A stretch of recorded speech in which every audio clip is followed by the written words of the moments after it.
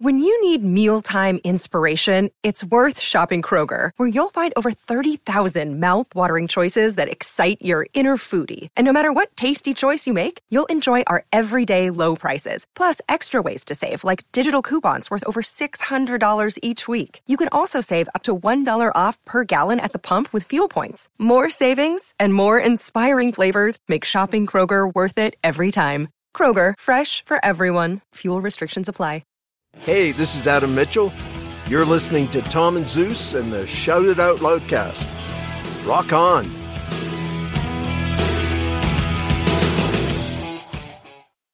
Oh, boy. Here we go. This is Gene Simmons. Put that cookie down. Kiss. Stop pressing the button. Star Brother Simmons. Star? Paul Stanley. Is that what he does? Stop shouting. My name is Ace Frehley. He's not what you would call a handsome man. Oh, no. Here come the kiss times. Is that a positive thing? Okay. All right. I'm going to grab me an ice cold mellow yellow. Why? Why do that to the fan? Stop it. Why? Because fuck them. That's why. What are you talking about? 617-525-0850. You do? Hey, fucko. Do you like Kiss? Settle down. Yellow. Hey, what's up there, Kiss Army? Tom and Zeus in another episode of Shout It Out Loudcast, episode 232. Holly Knight, the great Holly Knight, comes on Shout It Out Loudcast, Tom. Yeah, great interview. Tons of great information, good Kiss stories. She's awesome, and we'll get into all of it. Yeah. And it seems like we're a little bit on a roll here. We had the Bruce interview, Out of Control, which was last week. It's the feedback on that is out of control. And the great Holly Knight telling us some crazy stories. Oh, yeah. Good stuff. Good stuff. And, we asked her to dig a little into it and get a little more details about certain few things. So we think you're going to like it. So before we go forward, we go backwards. So, Tom, what did we have a poll about last week? Oh, God. So we did the classic 1980 Peter Criss Out of Control solo album. And we did the poll, which of these is your favorite? And I put favorite in quotes because I don't know if anybody has a favorite, but maybe they do. And the choices were Out of Control, In Trouble Again, By Myself, and There's Nothing Better. And the title track won with 32%, In Trouble Again at 26%, There's Nothing Better at 23%, and By Myself at 20%. Which is funny because when I did it as the Instagram post, By Myself won. I can't believe that. That just shows you that everybody on Instagram is drunk. I don't get it. That's insane. I think they just pressed the first, whatever's listed first. A couple of comments here are great. Matt Murphy, please do not make us do this again. Thank you. Our buddy Wes Beach. I laughed throughout the whole episode as the songs and lyrics kept getting cheesier and cheesier, but goddamn, there's nothing better than you. As banal as it is lyrically, is catchy as all hell, and you just can't help sing along. Damn you, Peter. That's exactly right. Let's Dr. 2. I thought By Myself might get the first 0%. I think people must feel sorry for it since it's so wimpy. Hashtag Jesus Christ, Mike. Jesus Christ, Mike. Jesus Christ. Somebody's got to get in there and change these songs or we're fucked. Let's get them now. Scott Sunders. Can I vote for Zeus singing There's Nothing Better? There's nothing better than you. Oh, okay. I thought you guys liked it when I sang it. Oh, my God. All right. Our buddy Nige. Can we please instigate a rule? I think he means initiate a rule, but that's okay. That says from now on, you're only allowed to review absolutely terrible albums because this episode was a riot. Love it, gents.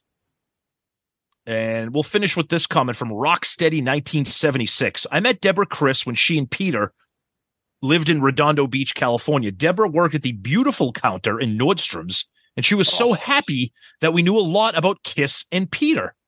Deborah walked all over the Nordstroms talking about Peter Criss and Bob Kulick. Wow. Interesting. Well, that wraps up nicely with the other episode we just recently did. So that's what we got for Twitter. Yeah. Tom and, me specifically, been sending Tom some Deborah Jensen photos because she is smoking. Oh, God. Yes, she is. She looked like a Cheryl Ladd lookalike. Yeah, exactly. Yes. Cheryl Ladd. Oh. Yep. Over on the Book of Face, Bruce Foudy. So after hearing your review on this album, I may have to rethink my life choices since I really like this album. The reason I like it is because it's catchy, to your point. These are not songs I actively search for or go out of my way to play it. But when it comes on, I find myself singing along and turning it up. Exactly. I agree that he should have come out with something more rocking. But considering the time and his natural style, the cocaine, I don't think it would have sounded better or sold better. Nice. Mm-hmm. Yep. The great Mark Flores music. Tom yes. put an I Found Love thing together.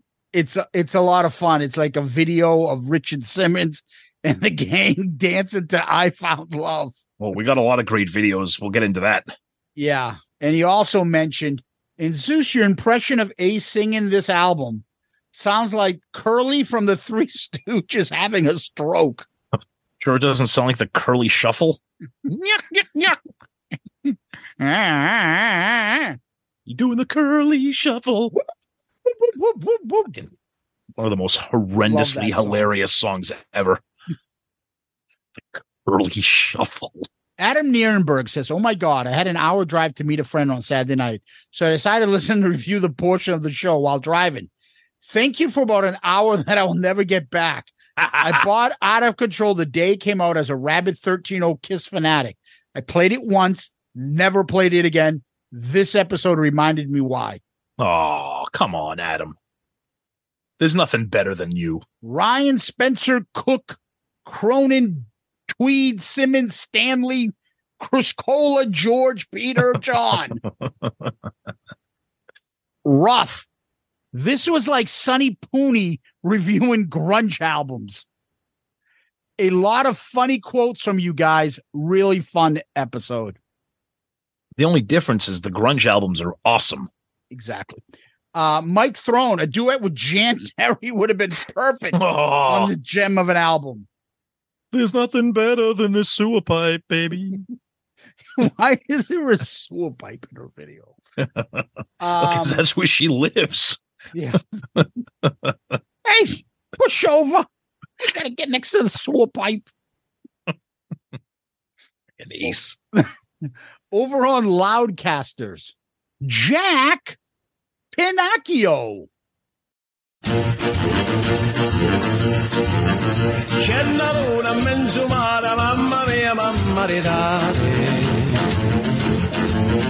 Figlia mia, cosa dare, mamma mia, pensaccia tu. Siete vegliano pesciaiole, issu va, issu lena, sempre lo pesce a manatena. Se ci ingappa la fantasia dei pescioli a vecchiuzza mia, la riola, pesce fritta baccalà, uè gomba, no calamara, giacciacata. Peter Criss is going to get an influx of $2.99 out of nowhere from Spotify playing this album this week. And America's favorite realtor, Joey Romanek, chimes in and says he's probably wondering why the hell this record is getting a bunch of plays this week. It's true. Seriously, if he checks his stats online, why are people listening to this? I don't know, Peter. Why are people listening to this? Ruben Moscato said, I've had this disc for years. I haven't listened to this more than 3 times in all those years. I've listened to that album 7 to 8 times since the episode. It's good. Oh, blame the guys if this thing goes gold. That's awesome. Over on our Instagram page, Hot Damn Kenny Boy says, I'm a Christard, but this album sucks. Yes. Gore Hog 1976. Oh, Jesus. I'll listen to the podcast, but I refuse to listen to the album. LOL. I still ask myself, why do I own this on vinyl? Then I remember, Kiss Tard. I'm with you, brother. I own it too. Dewey Liam. I don't know how I'm saying it incorrectly. Damn, Zeus. I know you guys aren't crazy about Ace, to put it mildly, but calling this album better than Trouble Walking, wow, that's harsh. But I love Trouble Walking, so maybe I'm biased. I'd like to see you guys tackle Eric Carr's Rockologies. No idea it existed until recently found it on Spotify. Yeah, you should get that. It's pretty cool. It's good. Yeah, I mean, I don't know, because I've been listening to Out of Control. There's always a recency bias that we have when we review albums. Always. I don't have a problem really with Trouble Walking either. And maybe next week I'll have it above Out of Control. I just like Peter's voice, and that's it. Yep. The other day we did something with our buddy Brad Rustoven, and it got me thinking. Maybe I was wrong. Who knows? Yeah. But that's the fun of doing these things. Mm-hmm. All right. Over on YouTube, and Tom, I put the clips in last week. I ain't doing it this week. You created a monster. Everybody wanted it back. Yeah, we'll Too see. bad. Patrick 2420. I can't tell you how excited I was when I saw the title of this episode. It probably has a lot to do with the fact that I haven't gone back to season 1 and started listening to all the episodes over again. You guys have had some great guests, but the best episodes are the ones like these that you get back to the essence of the show. Well, that's nice. Thanks, Patrick. Thank you. Yeah, appreciate that. Jay Rucker. I've only heard a song or two from this album, and after hearing snippets of every song, I went on eBay and bought a copy. Ooh. I can understand how people don't like it, but man, I really dig it because it's mainly because Peter's definitely one of my favorite singers ever. And if someone else sung these songs, I probably wouldn't have enjoyed them. Great show as always, guys. I agree with you, Jay. I don't think it's the songs. I think it's Peter. Yeah. And I'm a fan of his, and I want him to do well, and I want to like these things. Mm-hmm. Glam Rock Bandit. Doing leg day as I listen to this episode, and man, I need to be careful because this got a lot of laughs from me. I'm surprised I didn't fall over mid-rep. There's nothing better, especially had me rolling. I hope that it becomes a recurring theme, like when you reference Pepe Castro has become without fail. Every time it was brought up, it cracked me up. Tom, what song is that cracks him up? There's nothing better than you, babe. He's right. We've had these issues before where people have come close to injuring themselves or getting into car accidents. We are not responsible for what you do during the listening of this podcast. Zeus is an attorney, so he will. Yeah, there's fine print, and you'll see it. There's fine print at the very bottom of the episode on our website. So yeah. Also, just about dropped the weight hearing my comment on Twitter read out loud. Definitely a highlight for me. Granted, I'm certainly biased there. All in all, killer episode as always. As Kane Roberts would say, RTFO, Tom and Zeus. And remember, there's nothing better than you guys. They say we broke all the rules. Oh, jeez. It's a little Dean Martin-ish, Tom, the way I'm doing it. I know. Mr. Chat.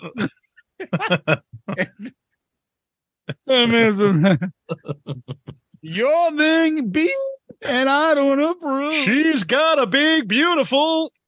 Can't do that. No, I don't. Really can't do it. Paul Russell, 1596.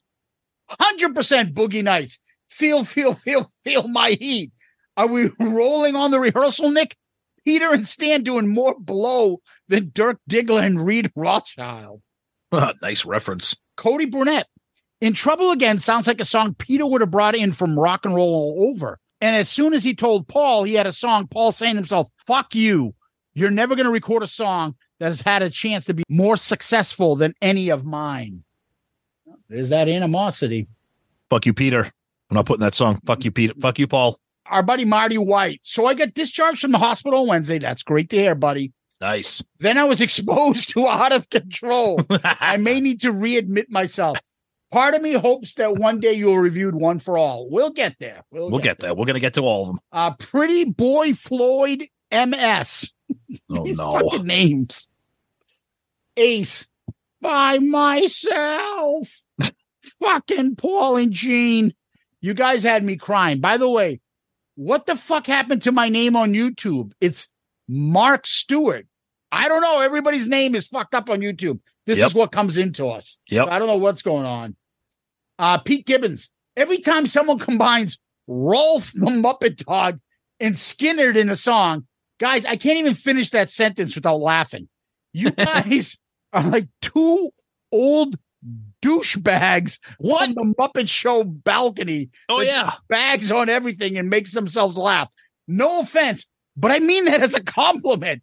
Love the show that you can spend an hour and a half on a 43-year-old dumpster fire of an album. Love the show. Waldorf and Statler, the two old bastards. That's us. Yep. Tom, I'm going to give it over to you. By the way, what do you call it is on fire. YouTube this week. So thank you guys. Yeah, thank you. Yeah, we'll blow through a couple emails here. Our buddy Nicola Cassieri. Hey guys, entertaining episode. You guys have a great way of making even the most questionable of material entertaining. I found myself laughing several times while listening this morning. Last year at Creatures Fest, I had a few minutes with Peter. It was my second time meeting him, and both times he was personable, gracious, and engaging. I made a comment to him that I believe is relevant to today's episode. As Kiss fans, we want Peter to always be our Catman and sound like Black Diamond or Baby Driver. But after reading Peter's autobiography, I have come to appreciate that his solo records are very authentic to who he is as a person and a musician. I remember at Creatures Fest, Sisters Doll was playing a completely rockin' set. In the middle, Peter came out and performed Words and a few other songs, completely slowing the pace of the show down. Peter left the stage and Sisters Doll went back to rocking the rest of their set. Thanks for another good week of listening. All right. Thank you, buddy. Appreciate it. This comes from our website. You can message us directly on our website. This comes from Angel Canino. This was classic. Laugh out loud classic. One of the best ever. Oh, thank you. Our buddy David Clark. Tom and Zeus, it's been a tough year for many of us, myself included. Want you to know that your podcast has been something that I've looked forward to every week for a break, for great stories, and for a load of laughs. Thanks for making the life journey a little easier for so many of us. It is appreciated. Best, David Clark. Thank you, brother. Appreciate those kind words always. Doing better, brother. Thank you. Finish up with this one from Mike S. coming at us from our website again, shoutitoutloudcast.com. This is the real Peter, which in my opinion is a musician that I would never be interested in. Yet when he was under the thumb of Paul and Gene, they were able to squeeze a great rock vocalist and drummer out of him. It underscores how much these guys were able to get the best out of each other's in the most demented way. Ace was a lazy ass with immense natural talent, and Paul and Gene's treating him as a less than help forced him to overachieve and become an incredible influence in the guitar world. Paul somehow kept Gene's ego and greed from killing the whole project, and Paul was so damaged that his inability to have human relationships made Kiss his only chance at social acceptance, so he spent his life keeping it going. Yes, I love Kiss, but I think my twisted pleasure is loving them more as an incredible social experiment. What magic that four people so messed up would fit together like a puzzle to make something so spectacular. And thankfully, the original members have kept that part of the show going for all these years. And now I have a podcast that brings it to my ears with humor and camaraderie that makes me feel like I'm a junior high all over again. Priceless. Thank you and great episode. Thank you, my friend. That's a great email. Appreciate that. And we are going to finish up our feedback with a DM we received on Facebook from Brian Gray. Hey guys, just finished listening to Peter Criss Out of Control review. I can't express how happy I was to see another album review from our favorite Catman so soon. I'm a huge Peter Criss fan, so I was expecting some love for the album from Zeus. And of course, Zeus and I are simpatico when it comes to Peter. On the other hand, Tom was an enigma. I expected him to shit all over it because of the simplicity of the music and lyrics, and he did. But I was surprised and delighted and laughed out loud when he commented on how these songs just burrow into your head and you can't help but sing them. The hooks and melodies can't be denied. Another stellar show, guys. There's nothing better than you. I have a visual for you. Put Tom and Zeus in a car on a road trip. Of course, Zeus in the driver's seat. Puts in the Out of Control album. Tom sits there with his arms crossed, refusing to sing. Then, cut to the next scene. like Tommy Boy. You see Tom and Zeus singing, "There's nothing better than you," smiling and pointing at each other. Peace out, boys. Your friend, Brian Gray. My friends call me B. Yeah, B. Great message. I love the Tommy Boy reference. It's perfect. Brian Gray, thank you so much for a fun and awesome message. You, my friend, are comment of the week. Good answer. Good answer. I like the way you think. I'm going to be watching you. And Tom, what we do next is we give a shout out to Patreon. Tom, we didn't get anybody this week. Who am I kidding? Another 3 people, Tom. Incredible, dude. Incredible. So what's always interesting is sometimes we'll get people that join Patreon and we've never seen them interact with us, but they're just fans of the show. Yep. So Mark Shull, Spaceman, Freddie Martinez, who we've met twice, once at Creatures Fest and the other was at the Gene event. Yep. And he runs a company, I think a Latino company, right? That he makes, That's right. Produces records. That's Freddie right. Records, right? Yep. Great guy. Love Freddie. Oh, he's awesome. Yep. And then our buddy John Gross, who, and I'm assuming it's Gross, not Gross. And if I'm butchering your name, John, I apologize. We always interact with John online. Yes. So John comes in as a demon. So we got John, Freddie, and Mark, all new Patreon members. Guys, thank you. You guys are really helping out the show. We really appreciate when you do that. The family keeps growing, and it's awesome. It's a fun community, and you that are listening out there, if you want to join, you go to our website, shoutitoutloudcast.com. Go to the landing page. There's a button right there. It'll say Patreon. Click on that. There are 4 different tiers, and each tier has perks from us. So whether it's show involvement, polls, merch, videos, but everybody gets something, and it's a fun community. The message boards on there are fucking hilarious. And it really does mean a lot to us, and it's the best way to help us out. You want the show to continue to grow and get stars and people like Bruce and Holly Knight and more. Well, helping the show with Patreon is a great way to do that. And we appreciate it. And you guys are helping us out. And we hope that it's a win-win because our Patreon people are so awesome. We always like to give back to them. And we always want to make them feel appreciated because they are the best and we can't thank them enough. So thank you, Mark, Freddie, and John. Yes, a huge debt of gratitude to all the Patreons. You guys are amazing. We say this every week and we never get tired of it because you guys are amazing. And of course, a massive shout out to our new Patreon family members, Mark, Freddie, John. Thank you so much. Your contributions to the show, not just you new people, but everybody else has been here since day one. It's incredible what you're doing to help the show grow and the generosity and the family that we've grown. So continued gratitude to all of you, but especially to Mark, Freddie, and John for being our newest family members. Tom, what we do next is we hop and skip and a jump over to Kiss World. So what's going on in Kiss World, Tom? Nothing. Quiet other than the tour still over in Europe. So not much action other than the tour. Some Kiss adjacent news. Our buddy Gene Simmons and the boys from Moneybag Sodas have introduced a new flavor, Blood Orange. So keep an eye out for that if you're a fan of the Moneybag Soda. We love those guys and we love the soda. That's kind of about it. Really, it's kind of quiet around here. So I don't know if that's good or bad. 2 things that came to mind. Paul got photos with Jimmy Page. Oh, yep. Very nice. And anytime he can, he loves to get that photo. He really fanboys about Jimmy Page. And I won't fault Paul for that. It's Jimmy Page. And Jimmy has the same look on his face. He just has the gray hair, but he has the same look. There's also a video of, I don't know if you saw that, of Jimmy Page watching them play. Yes, and very cool. Jimmy's like nodding, going along. And Jimmy Page is probably sitting there going, Jesus Christ. Robert Plant is alive. Why aren't we doing this, for God's sakes? He must be like, look at all these people admiring them going out on their own terms and kind of, he must be just like what the fuck? Why am I watching other people? What have you done in your last 25, 30 years in your career, Jimmy? Oh, I just been remastering Zeppelin albums. That's Why it. Doing something else. Imagine that. I know, really. It's a shame. Oh God, I don't even want to get into it because it's a shame. And the next thing I was going to talk about, it's just been so. Our buddy Ace has had some videos. His girlfriend is not helping him out. I don't know what she's doing. Ooh, Steven Tyler. I think someone nicknamed her Medusa.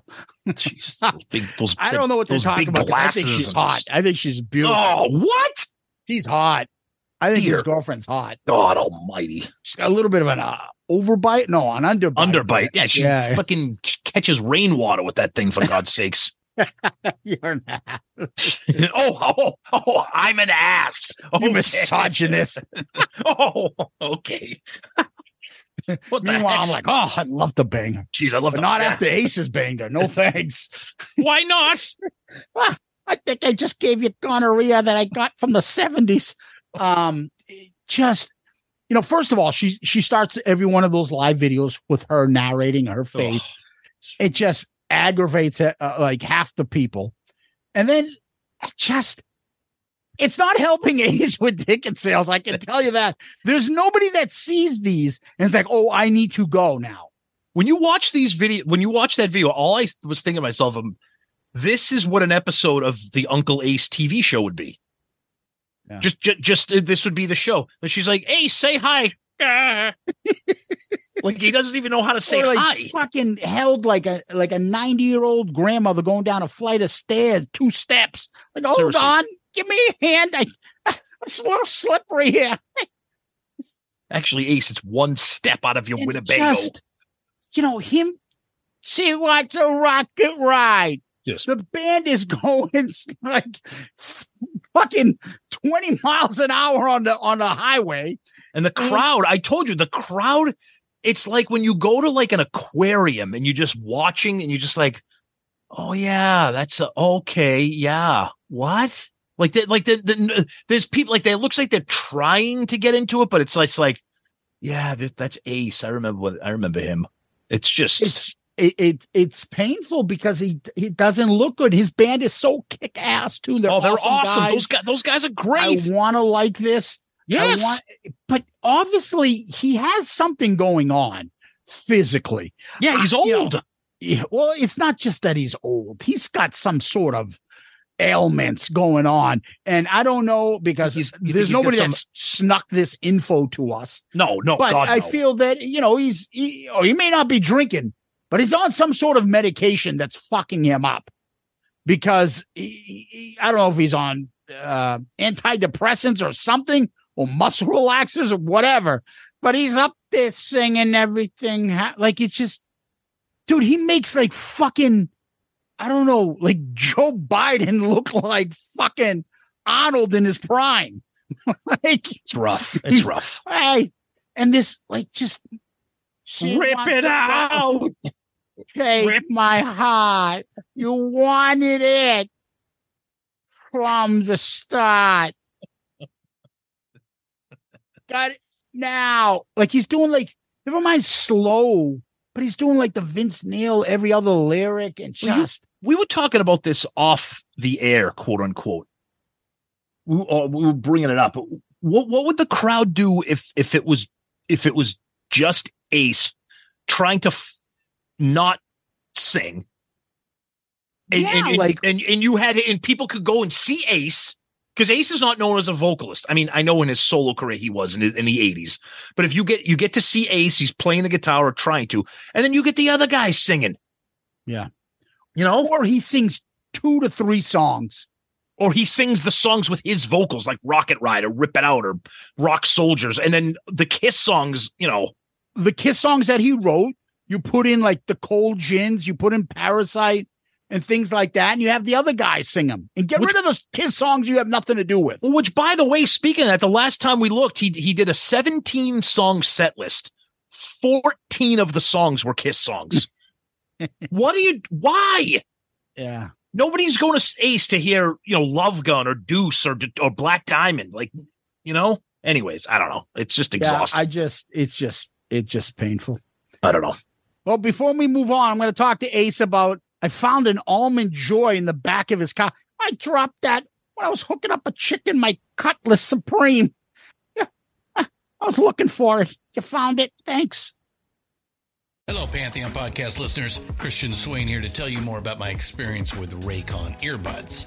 Our family now has 3 pairs of Raycon earbuds around the house, and my wife just grabbed a pair of the Headphone Pros to replace some headphones from a company that was double the price.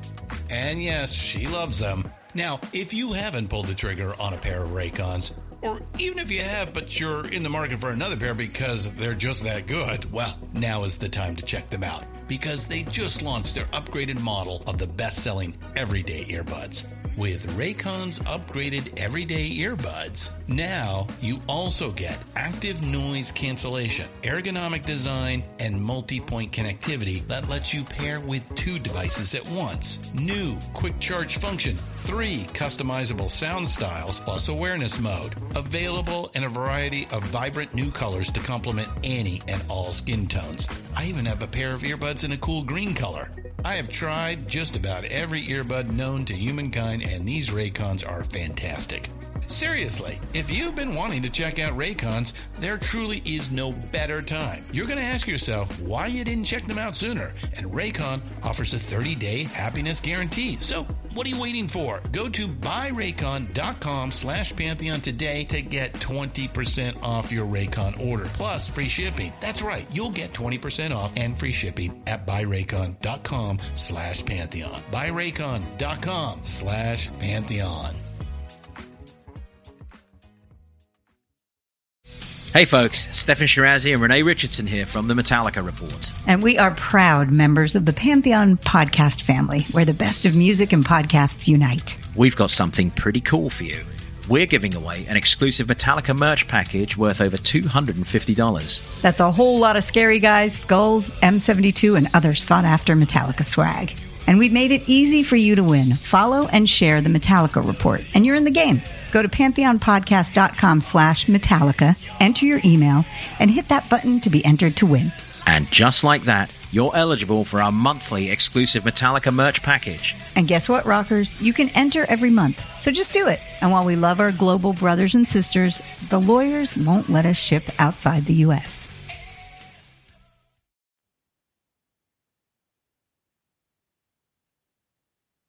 All right, we're back, and that big RV that was on that Facebook Live video, it's coming back to bite him in the ass because Ace just took a nap, and the band's still playing, and Ace is just he's just not involved right now. So they're trying to wake him up. He's alive. He's just kind of snoring and half asleep there. So he needs he needs a rest.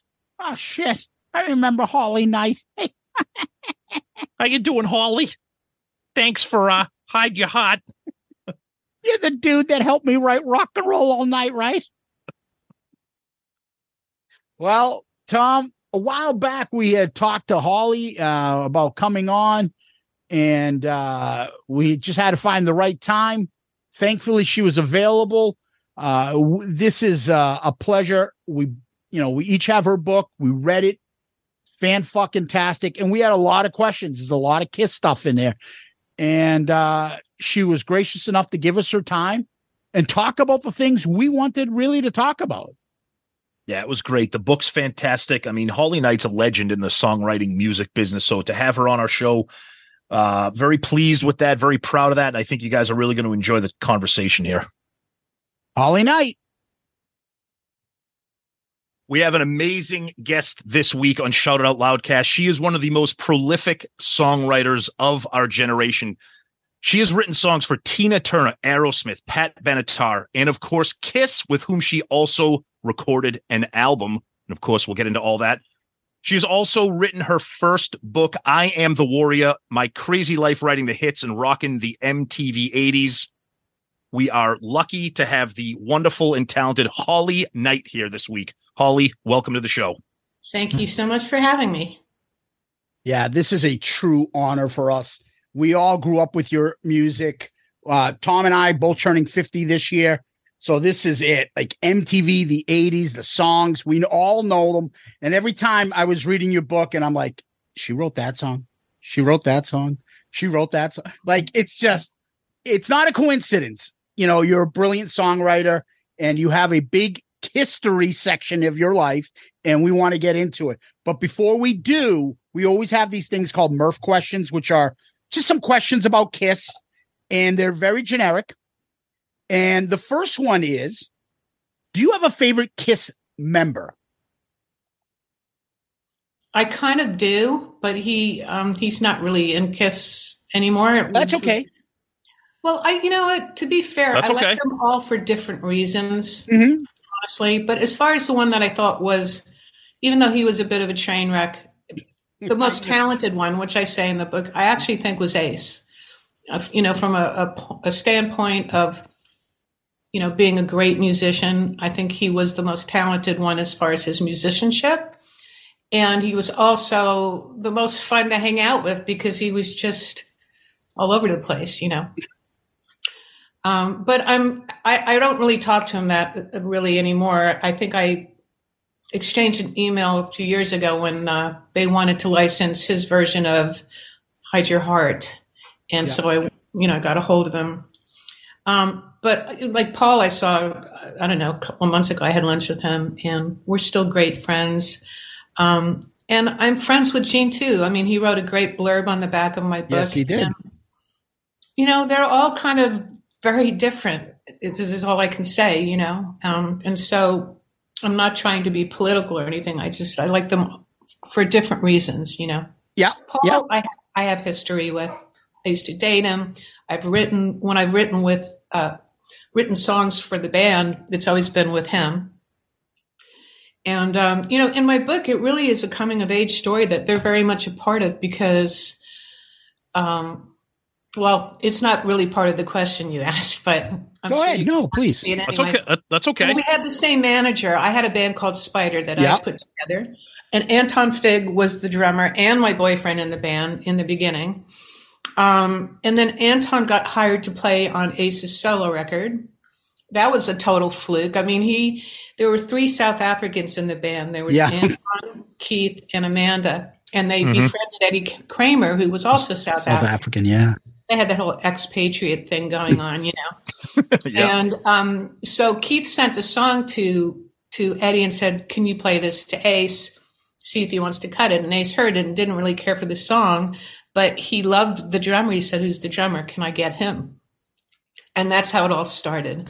And then we were playing around New York City a lot. We were like sort of becoming the it band.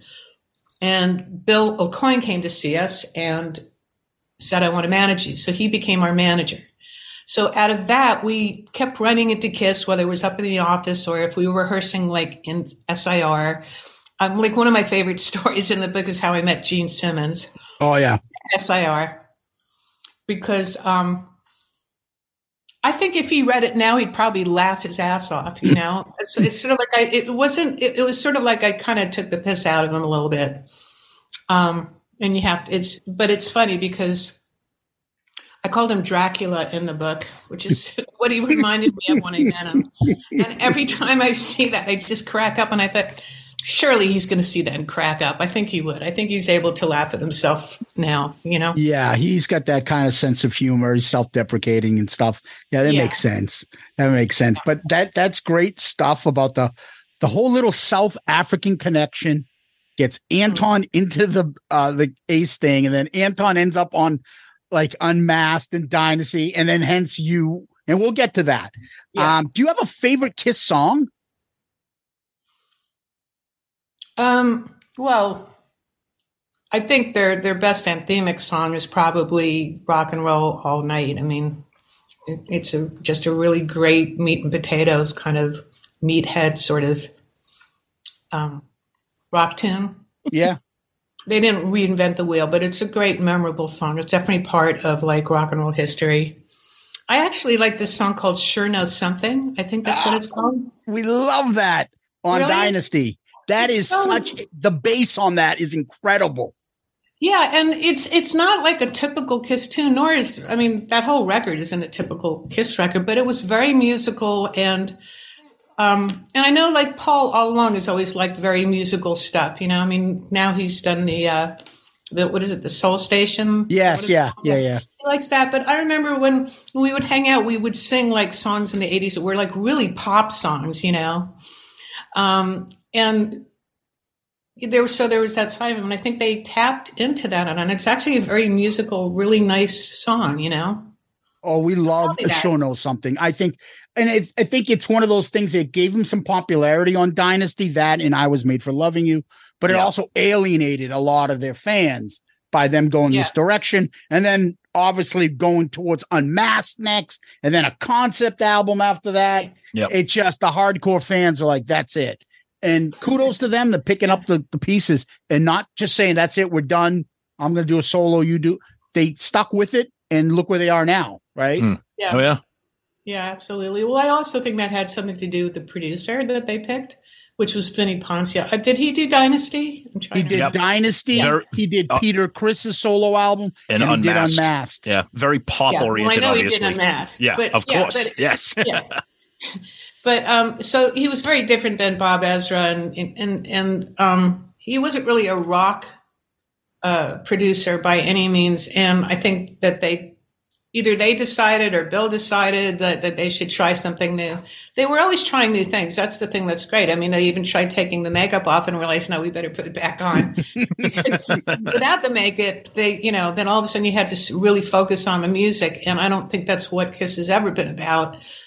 I mean, it goes hand in hand, the music with what they do, but if you strip the extravaganza of, their makeup and their costumes. They were just another LA band, it seemed like, once they get the makeup, one of many. So they got smart and they said, let's go back and do that. And people love it.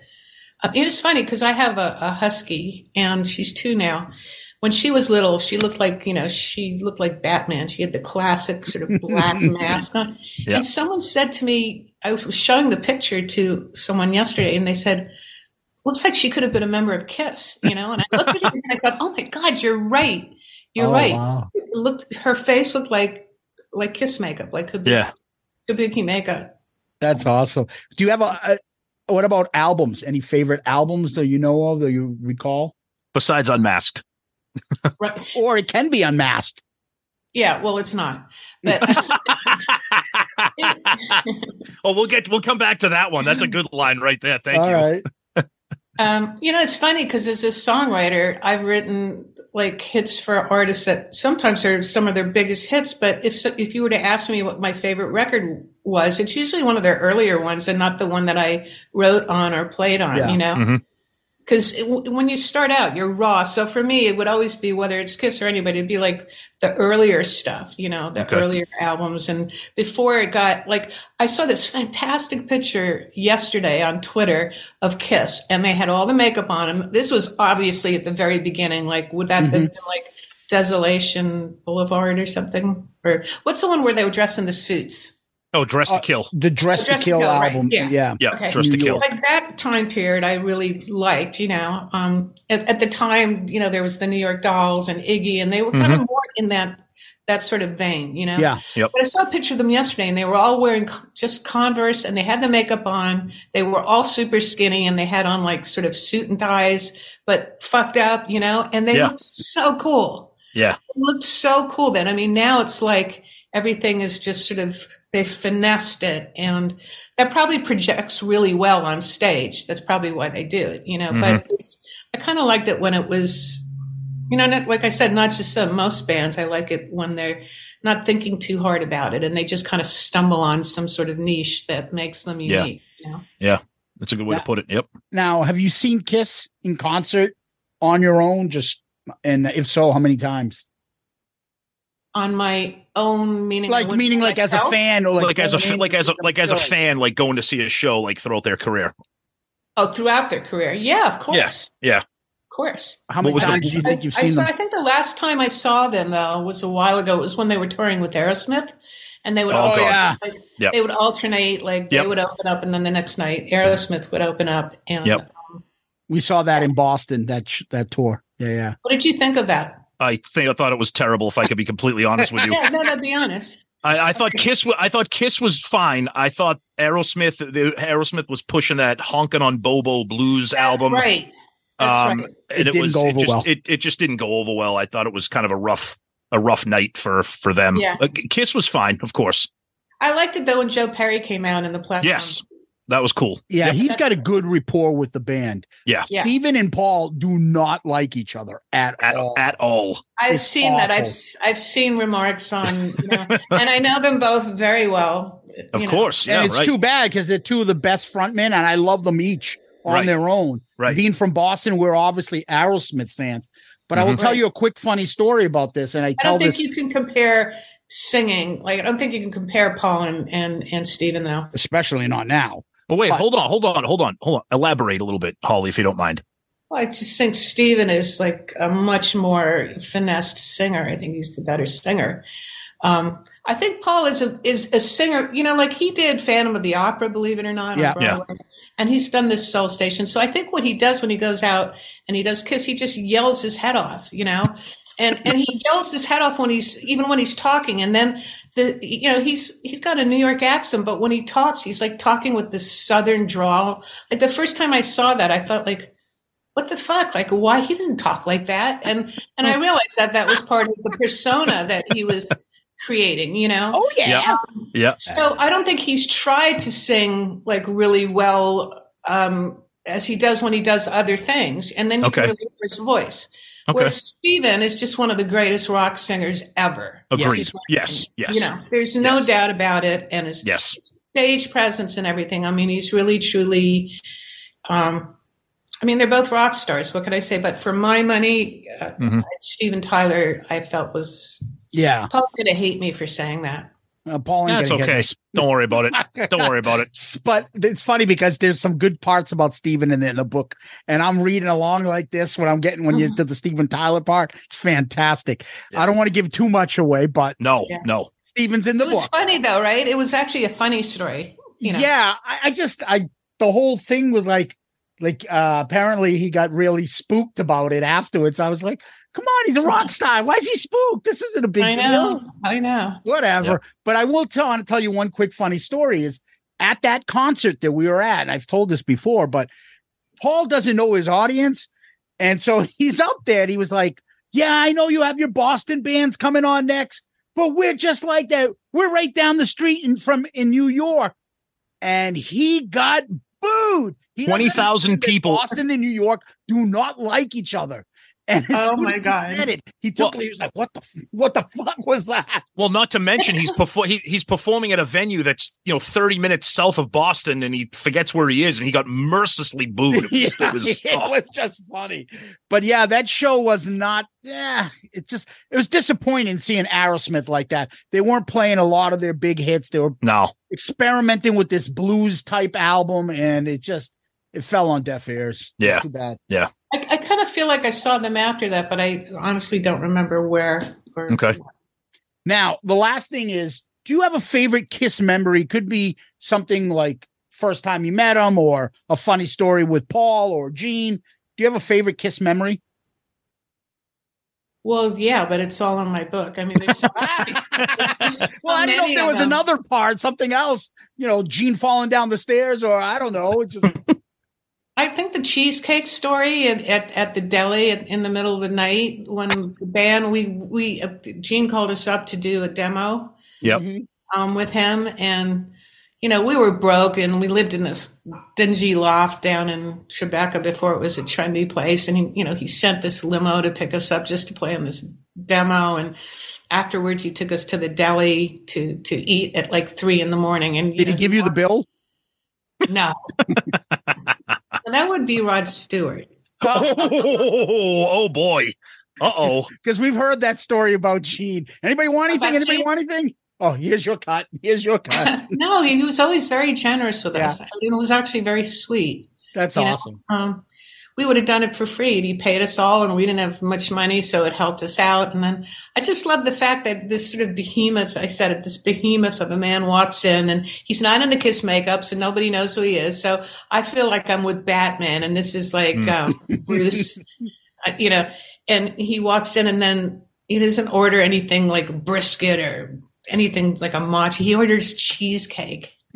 He says he's got a big sweet to watch what I'm eating. You know, even and I said something in the book of like even superheroes have to fit into their superhero outfits. But it sort of endeared me to him. Oh, actually, you know, here's a better one. This one, okay. It's a very quick one. He really prides himself in being an expert on horror movies. Yes. Yep. Yeah. So he said to me, if this is in the book, he said, go ahead. Name me anything. I'll tell you who made it, who was in it, what year it was made. Just go ahead. And he's like kind of smirking, looking up at the ceiling. His arms are folded and he's tapping his foot like, go on, come on, hit me. And I said, Suspiria. Ooh. And the blood drains from his face and he gives me this blank look and he's never heard of it. And that was like, you know, that was great because after that, I think he had a whole nother level of respect for me. 1977, Dario Argento. That's right. Yes. Yeah, that's the horror expert on our show. That was one of the scary. Just that red building was so freaky. That building that I think they filmed it in Amsterdam. Yep. Oh, there's your husky. Yeah. There's Ace. Makeup. She's. I don't know if she'll make an appearance. She's going to hang by my feet. That's okay. That's okay. That's okay. It's okay. All right, Tom, I'll hand it over to you, buddy. Yeah. So, all right. I mean, Holly's career obviously is incredible beyond belief, especially our generation here, growing up in the 80s and hearing all these incredible songs. But we are a Kiss podcast. And so we're going to start off with some of the Kiss centric things here. So you get into it in the book, how you were. It was kind of surprising how you became involved with Kiss and Unmasked. You were asked to kind of jump in and play keyboards on a song, but why don't you? You know, I know we don't want to. It's difficult to talk to somebody when they have a book because we don't want to give away too much. But tell us as much as you're comfortable with talking about that story about Unmasked and how, you know, some of the picture of the check that made it into the book, which is fantastic. Yes. 40 years old. Yeah. I saved that. That's awesome. The Jew in me. Jesus. You know, just keeping records and things. Anyway, I was at the record plant, and Kiss did like all their records. So there were certain bands where there was Kiss, Aerosmith. They would always set up camp there. The budgets were big and they would be there for months and months. And, I think at the time I was dating someone and I was waiting for him. He was an engineer that was on staff at Record Plant, but I was there a lot anyway because we had done our demos there and it was just a good place for me to hang out. Like I always felt, I said this a lot in the book, although the word didn't exist at the time, I hung out and I sort of snuck around, like I would sneak backstage at the Garden and do whatever I had to do to get to know people. And we call it networking now, but they didn't have that word back then as far as, you know, using it to meet people, but that's what I was doing. So I was at the record plant and I'm sitting in the lounge and Gene came out and he's making himself something to drink, coffee or tea. I don't remember. It was a while ago, but he kind of looks over at me and he says, you play keyboards pretty well. You know, you play keyboards pretty good, right?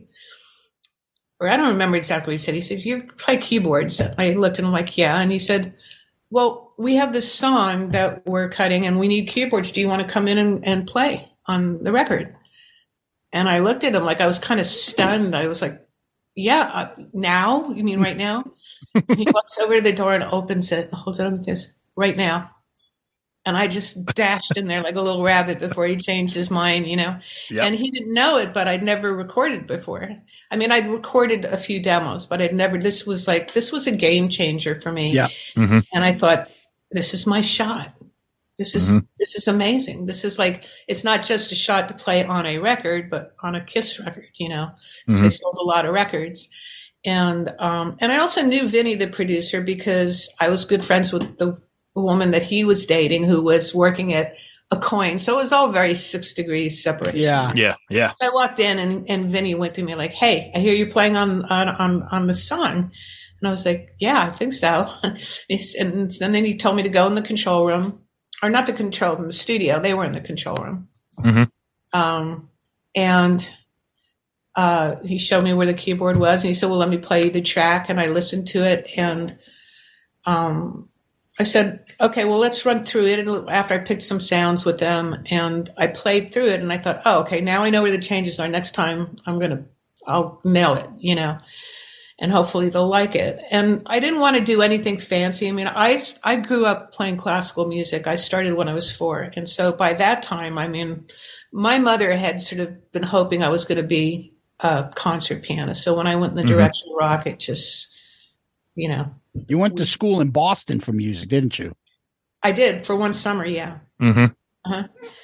And, I played the song, and then they said, hang on a minute. And then they huddled in the corner, and it was Paul and Gene and Vinny and their engineer. And there were, like, I was the only woman in the building, I think, except for their receptionist, which says a lot. And I thought, you know, I always thought of Kiss as like chauvinists and like, you know, misogynist jackasses, womanizers. And then it dawned on me, like, they've actually asked me to play on their record. They could have asked anybody. I don't even think it was convenience. I mean, look, they could have just gotten out their Rolodex number of people, but I think they kind of thought, like, that could be cool. And I thought that was cool of them. You know? So for all that, you know, that bit about them being these pigs and misogynists and blah, blah, blah, they actually were very forward thinking in that way. They just wanted someone that could come in and do for them what they needed. So I thought, okay, good. Let's do this. And anyway, they were huddling, and I saw them shaking their heads, and I thought, oh, they didn't like it. I've blown it or whatever. And I was waiting for them to just tell me that it wasn't working out. And they said, that was great.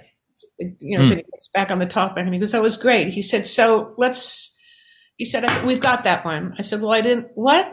We didn't even he said, no, it's fine. You did it. It's great. We love what you played. In fact, we loved it so much. We wanted to know what you were doing the rest of the day because we want to put keyboards on this whole record. And I was like, really? So after they heard me, they decided to do that. And I was just so excited. I was thinking, like, okay, so Anton's already played the drums on this record, my drummer, and he played on Dynasty. And I can't wait to get back to Loft and tell him that you won't believe this, but I just played on the whole record. It was definitely a turning point for me, you know, and, they told me that I wasn't going to be able to get credit. Yeah. And it didn't surprise me because I knew that Anton had already played on both records, this and Dynasty, and he had to agree to it as well. Yep. But, you know, as it turns out, you know, Kiss fans are so diehard, they know everything. I mean, they probably know their blood type. I don't even know my blood type. But so I knew they were going to find out. I mean, after that, my name did start getting around a lot more. People were talking about it. And, you know, as time went on and they put their makeup on, they took it off. You know, I think people found out and knew that everybody kind of knew at that point that Anton was the drummer and Peter was not, even though it said Peter on it, you know. Yeah.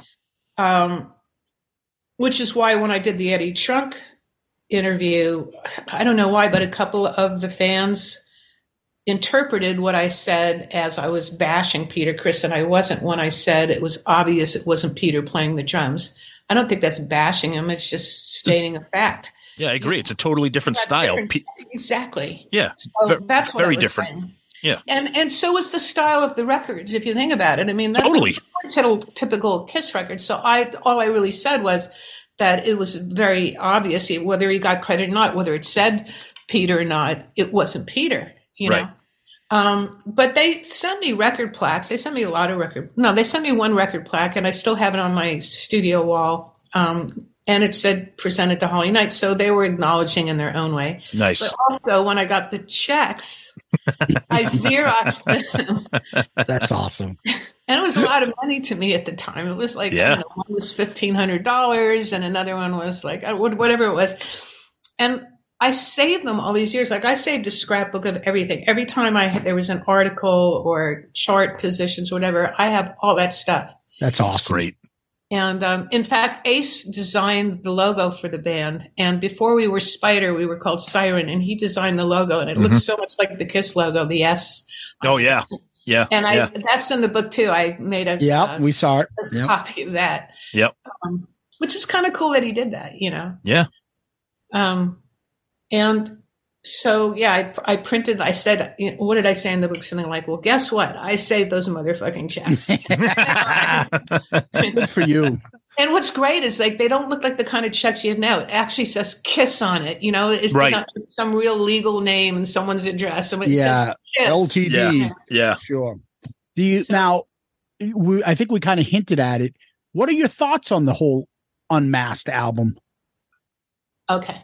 And the song that you were asked to first play was one of the most polarizing songs amongst Zeus and I and Kiss fans, and that is Shandy. Shandy? Yeah. Yes. I can't stand that song. I love it. I'm sorry, Holly. I love it. Our show, everyone knows I hate that. I don't like this album. And I love it. I like, and I love Unmasked. A couple of the Gene songs. I think Paul this is just pop music. If I want to listen to pop, I'll listen to Duran Duran. I don't need Kiss to do it. Yeah, I think they went a little too far personally on that record myself. Although what did you think at the time? It's not because it had keywords on it. You have to look at the songs. Sure. And the nature of the songs, and it's not that I didn't like it. I thought, some people will love it. And I knew just as many, if not more, were going to hate it. Yeah. But I wasn't going to say anything. Yeah, of course. This was, I'm not going to blow my shot, Right. Oh, of course. Stay in Hamilton. It's like, it sounds great. Let's do the next one. Right. But I don't think it was some of their most memorable songs. No. Yeah. Now, and then go ahead, Zeus. No, go ahead. I was going to say, then you kind of circle back with a few more songs. Now, Hide Your Heart, you wrote with Paul and Desmond Child. And you guys wrote it originally. It was supposed to be going Crazy Nights. It didn't. And then you guys decided licensing out to, I don't know, like 5 other people did, including the great Bonnie Tyler. Ace put it on his album. And then I think Paul realized, hey, wait a minute, this song is actually pretty good. I ought to put it on a Kiss album and actually make it a single. Like, which I don't understand. Like, why didn't he see that before? But in the beginning, I think that hurt them. I think that if they had put it out as the single first, then they could have had a hit with it because it was very catchy. And what is you said your favorite version of Hide Your Heart is Kiss's version? Or no, it's Ace's version. Oh, no kidding. You like Ace's because version. It's scruffier. It's more like rock. Wow. I love his voice. It's just sort of like interesting. It's just it's more of a rock version to me. I agree. It is a little bit more. No, I mean I love the Kiss version, but I see what you're saying about Ace's version. It's a lot more kind of like dirty and like rock and roll. Yeah. I get that. I was not in the room, by the way, when he wrote it with Desmond. There's a whole story to how that song got written, and it really started. I don't think I put this in my book, or maybe it's not. It's not? No, I don't recall it. Yeah, well, he came over to my studio, and you got to remember when I first met him, like I was just nobody, Right. I hadn't even realized I was going to become. Are you talking about Paul? Yeah. Okay. Yeah. Okay. So my relationship was different. And so, we dated on and off for a couple of years here. And what happened was we lost touch. The next time I saw him, I think I mentioned this in the book. I walked with in Billy with Rod Idol. Stewart. Mm-hmm. No, I thought it was with Billy Idol. No, I was with Rod Stewart, and I was working with Rod. And I walked in, and Paul was at this backstage party. And so we sort of regrouped at that point. We actually started to date again, but we also, before that, we started to write together. So now that I was an established writer, he wanted to give me a shot with the writing, So he came over one day and we were just jamming in the room. And then I put the recorder on and I started to play these chords and sing the melody, which basically is the chorus on the hook, which is da da da da da da da hey hey hey da da da da da da da, right? Yep. Yeah. So, we jammed on some other things. He left, and that was it. We didn't get together to write it. And then he got a hold of me and he said, I called him. He said, "I'm going to send you a tape. I took this idea that you were singing on the tape, and I wrote a song with Desmond over it." Oh. He said, "And I want to know if you think you should get credit as a writer. I said, okay, let me hear it. And I'm thinking, well, they didn't really do much, whatever. I'll just tell them no. But when I heard it, like the entire chorus and the hook after the chorus, that was it. You know? Right. So why he asked me that, I thought like, well, that's really, wouldn't that be obvious? Right. So I was a little annoyed at the time. But I wrote him back and I said, yes, I think I deserve credit. And if I didn't, I would say so also. And he said, okay. Like there was no arguing or any problem, but it was like, why ask, Can I ask you, how does that work as a songwriter? When he says, okay, should I give you credit? Does it go like we split it 3 ways, or does it go you get a percentage? And it's now always equal because you can't. I think it's insulting to sit there and sort of explain who did what and talk about percentages, unless you bring in a song that's like so finished. But even then, like I would do that a lot with artists, just so they would connect the dots and I would get the cover. I could have finished it on my own, but that seemed to work really well. And I never bartered about, like, I wrote most of the song, I should get blah, blah, blah. If there's 3 bodies in the room and they're all trying to write the song, then it's 33 1/3. Mm-hmm. If there's 2 bodies, then it's 50-50, unless you agree otherwise. Okay, because I thought there was a song in your book that you said, like, now it's bugging me. I'm thinking that the artist came back to you and it's a famous artist and they're like, how much should you get? Is 10% okay? And you're like, yeah, that's fine. Yeah. Yeah. That was Aerosmith. Mm-hmm. That was Steven Tyler, right? When you did, and that was that Ragdoll? Yes. Yes. Yep. So how does that come about versus what Paul did? That's the only time I care. Well, because that song was like written, they had actually cut the track up in Vancouver. The record was almost done. Mm-hmm. And John Kalodner sent me the song and said, I think this song is really good, but in its present form, I have no idea what it's about and it's just not grabbing me. And I was wondering if you'd listen to it. I mean, he was actually basically asking me to tighten a screw, but it was a very large screw because it separated it from, is it going to be an album track or could it be a memorable hit? Right. So I don't normally like to write about that, but I was very honest about it because, through the years, I've heard all kinds of talk about like, oh, she didn't do anything on the song. Well, it's like, oh, you were there in the room. Okay. Good for you. So I was very honest. I'm very honest in the book about everything, really. Yeah. And I try not to throw people under the bus, but there were also moments where I had to just basically tell this is my memoir. It's not yours. It's not Rod Stewart's. It is my memoir. And there are things that I shared without being mean about it. I was really, really tried to do it. There are other things I could have written about that I certainly didn't. I thought those are private things and vendettas with certain people that should be worked out and don't really further the book, What did you think of the version that made it onto Hot in the Shade that became a hit for Kiss? Because it's kind of a 2-part question. So, like you said, the Ace version you prefer, and then Paul turned. I love it. More as time goes on, I love it even more. I think it's great. I wasn't saying that it wasn't great. It's just that right. I actually think that Ace doesn't have a bad voice singing. There's something like sort of just scruffy about him, Like he's not singing his heart out the way Paul is. Yeah, but it leads me to the second part of the question. We didn't. You talk about it in your book about when you write a song, and I will veer off for a minute from the Kiss stuff. We'll talk about "Love Is a Battlefield" by Pat Benatar, which became a massive hit, a massive MTV hit. You write a song. Do you write a song with a vision in mind of how you'd like to see it done, and then when it's done, like "Love Is a Battlefield," you're like, that's not what I had in mind, even though it became a massive hit for you and for her. Right. I think that also because some of these songs I wrote with Mike Chapman, and he was like a huge producer. Mm-hmm. He knew how to produce #1 records. I mean, he did like everything from all the Blondie stuff to My Sharona. And he was also a great songwriter.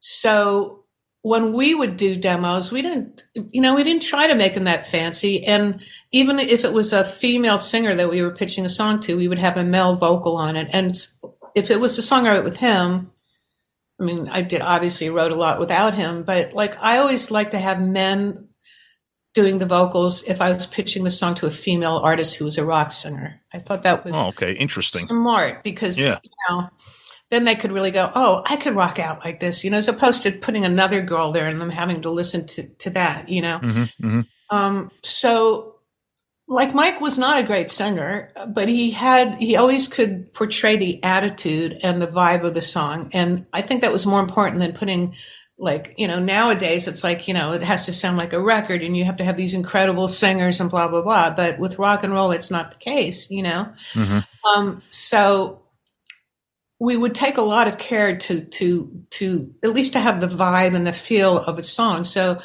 when we gave the song to Pat Benatar, who had actually called us up, or had called him up and said, I need a song for my live record. And she knew Mike because he was one of the first people to discover her.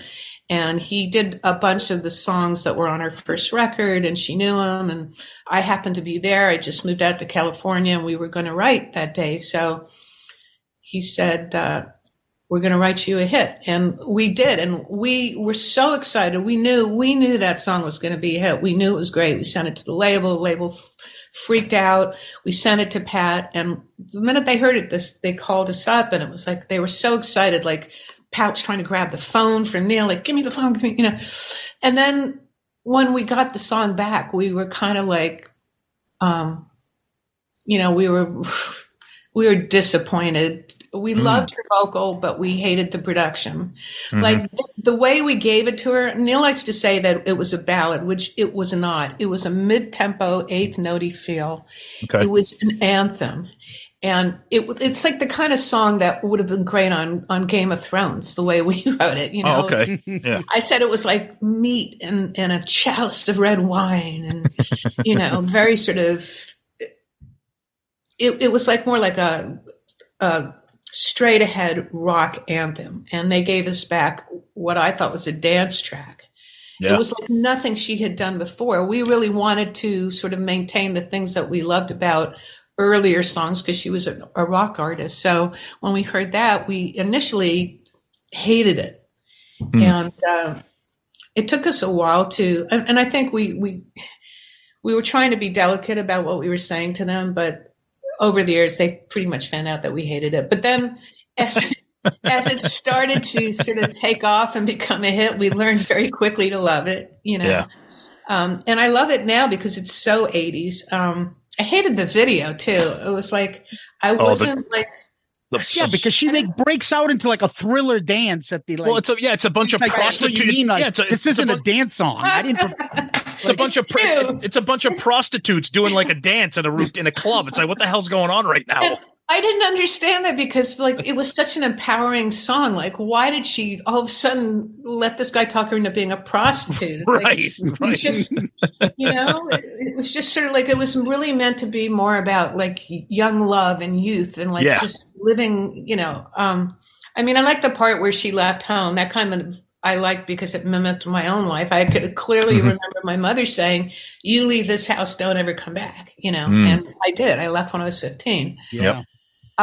So that part I liked, but the rest of it, and, the part I hated the most was when it looked to me like they had forced her to do these dance moves. Like it had been choreographed. That was a big thing. Everybody was all of a sudden dancing to their videos. And I was more moved when I saw the very first video I saw of her. It was one of the earliest ones on MTV. She was wearing these really tight black, they were either leather. We just talked about it. You better run. Striped t-shirt on. You better run.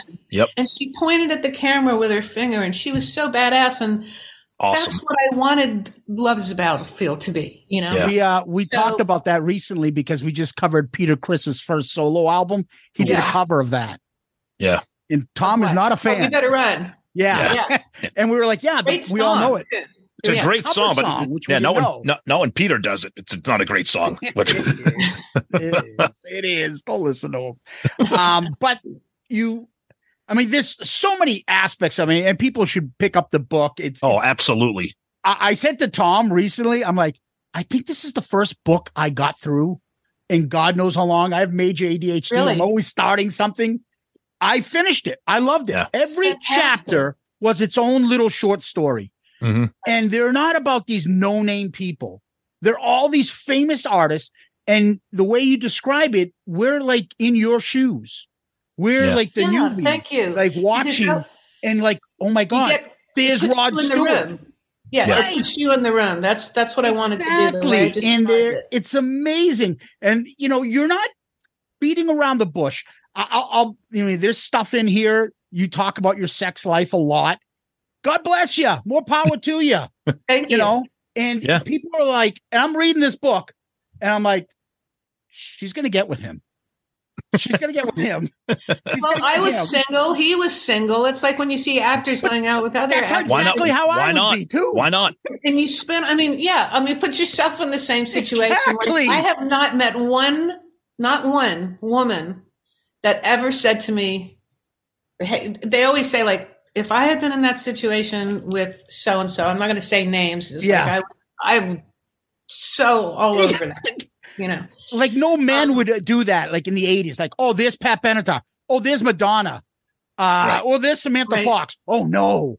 If you have an opportunity, you're gonna go for it. Yeah, and the point is that I was working. I was a peer with them. I wasn't a groupie. You know, right? Exactly. Yes, exactly. And I did. And some of them I turned down. Some of them I married, and some of them were, you know, even sort of like. We knew it didn't mean anything, but we just had fun. It's like if guys can do it, why can't women? And that's the whole point of this. Awesome. I actually say it in the book. There is an empowering moment when you get to make a choice. It's not a Me Too moment. It's not you're being put down. It's more like, hey, let's hang out and spend some time together. And look, if they were married or something, like I never, you know, I totally respected that. And I always made the women that were attached to them feel comfortable around me because I knew how that felt. Oh, you can tell, like you feel like, even as a guy, I felt you being you walking into the environment and be like, holy shit, you know, there's a guy that I think is great. There's Bon Jovi. There's Don Johnson. There's, you know, all these stars in the 80s. On me, you know, once or twice too. Like when actually it didn't backfire on me. I'm going to tell you really quickly. One of my favorite chapters is the last one with Tina Turner and the Best. And you know, the book is really centric on MTV. Like that whole. Oh yeah, absolutely. Yep. So the biggest song I've ever written comes at the end of this decade, and I actually did not write it for her. I wrote it for someone that, as you know, I had a crush on, and he passed on the song. And then I started out the chapter by saying The Best was not written for Tina Turner, but it was meant for her. So it went through all these incarnations, and it was recorded by Bonnie Tyler, and then Tina called me up and asked me to rewrite it after it had already been out. And I wrote the bridge and then changed the key, and that's when it really... it was an incredible suggestion because it really made it into a hit song, you know? Oh, absolutely. But yeah, look, the biggest, I mean, forget about being turned down as a person. Like if you like someone, for me, it's harder when your song is being turned down. Like, no, we don't get it, you know, but it's okay because I thank that person in the end and in the acknowledgments for not cutting that song. Oh, I wanted to ask you a question without throwing the name out. I'm trying to figure out a way to ask you this without giving it away, but it's in the book. Supposedly, he starts off a famous song with a bunch of other artists. I think you pretty much know which song I'm talking about, right? Yes. That was meant for David Bowie, but he wasn't there. So that's why he got that first line. Oh, really? That's what I heard. And I thought maybe you might know because you met him. No, but Bowie, I mean... It would make sense that it was Bowie leading off. It wouldn't make sense who did lead it off because... You know what? Are you talking about the Chris or the... Yes. Do they know it's Christmas? Yes. I think that's still not mentioning that. It's not giving it away because there were so many people in that. Oh, yeah. You know, it was so funny to sort of... Well, first it started with We Are the World. Mm-hmm. No. Do you believe it? Christmas one came first. It came first? We Are the World copied them. Okay, so they copied... Oh. Yes. I stand corrected. But it was just so interesting to see all these famous people in Run World having one line here and there, and each one of them had their own style. So they were putting their stamp onto the lines. And some of them worked and some of them sounded god awful. Yes, that's true. Yeah, but it was just interesting because I used to always say, why the hell is this guy? He's not the biggest star. Why is he leading this off? And the story was they were supposed to be David Bowie, which would make sense because he's probably the biggest name would have been for the British at that time version. So I wonder why he didn't do it. Do you know? I don't know. I heard, because I thought it was a makeshift thing. Because if you see the video, they look like they all just came in for that weekend. It was done quickly. Yeah. But regardless, I didn't mean to get us off track on that. No. But I thought you might know the answer to that, having met them both. Right. But it's a great part in the book. You just, all these stars that you met and meeting and hanging out, where was it? Bon Jovi and Don Johnson in one night in the 80s, in their height of, like, I don't know if there's any two bigger stars you could have hung out with at one point, like hottest guys or whatever. And one night, then Bon Jovi and Don Johnson. I introduced them to each other because I invited Don Johnson, and he had to be in Washington, D.C. later that night. So he rented a helicopter, and we flew there. Someone else flew the helicopter there, but going back, he decided to fly. That's a great part. He didn't have a license yet. Yeah, that was Jesus. Funny. Yep. Yeah, and he kept like nose diving and showing off and like driving under these bridges, and I was ready to kill myself. I was in the back with a bag. You're like me. You get nauseous at that shit. Oh, I get so nauseous. Oh, it's awful. I can't even watch handheld camera movies. They make me so sick. Oh, yeah. Our listeners know all about my puke and throwing up stories constantly we tell, but it's awful. In the back of a car or anything like that. Yeah, it's tough. Yeah. But it's funny because you said the intro may have come from our buddy, Michael DeBar, who may have introduced you, because I know he's buddies with Don Johnson.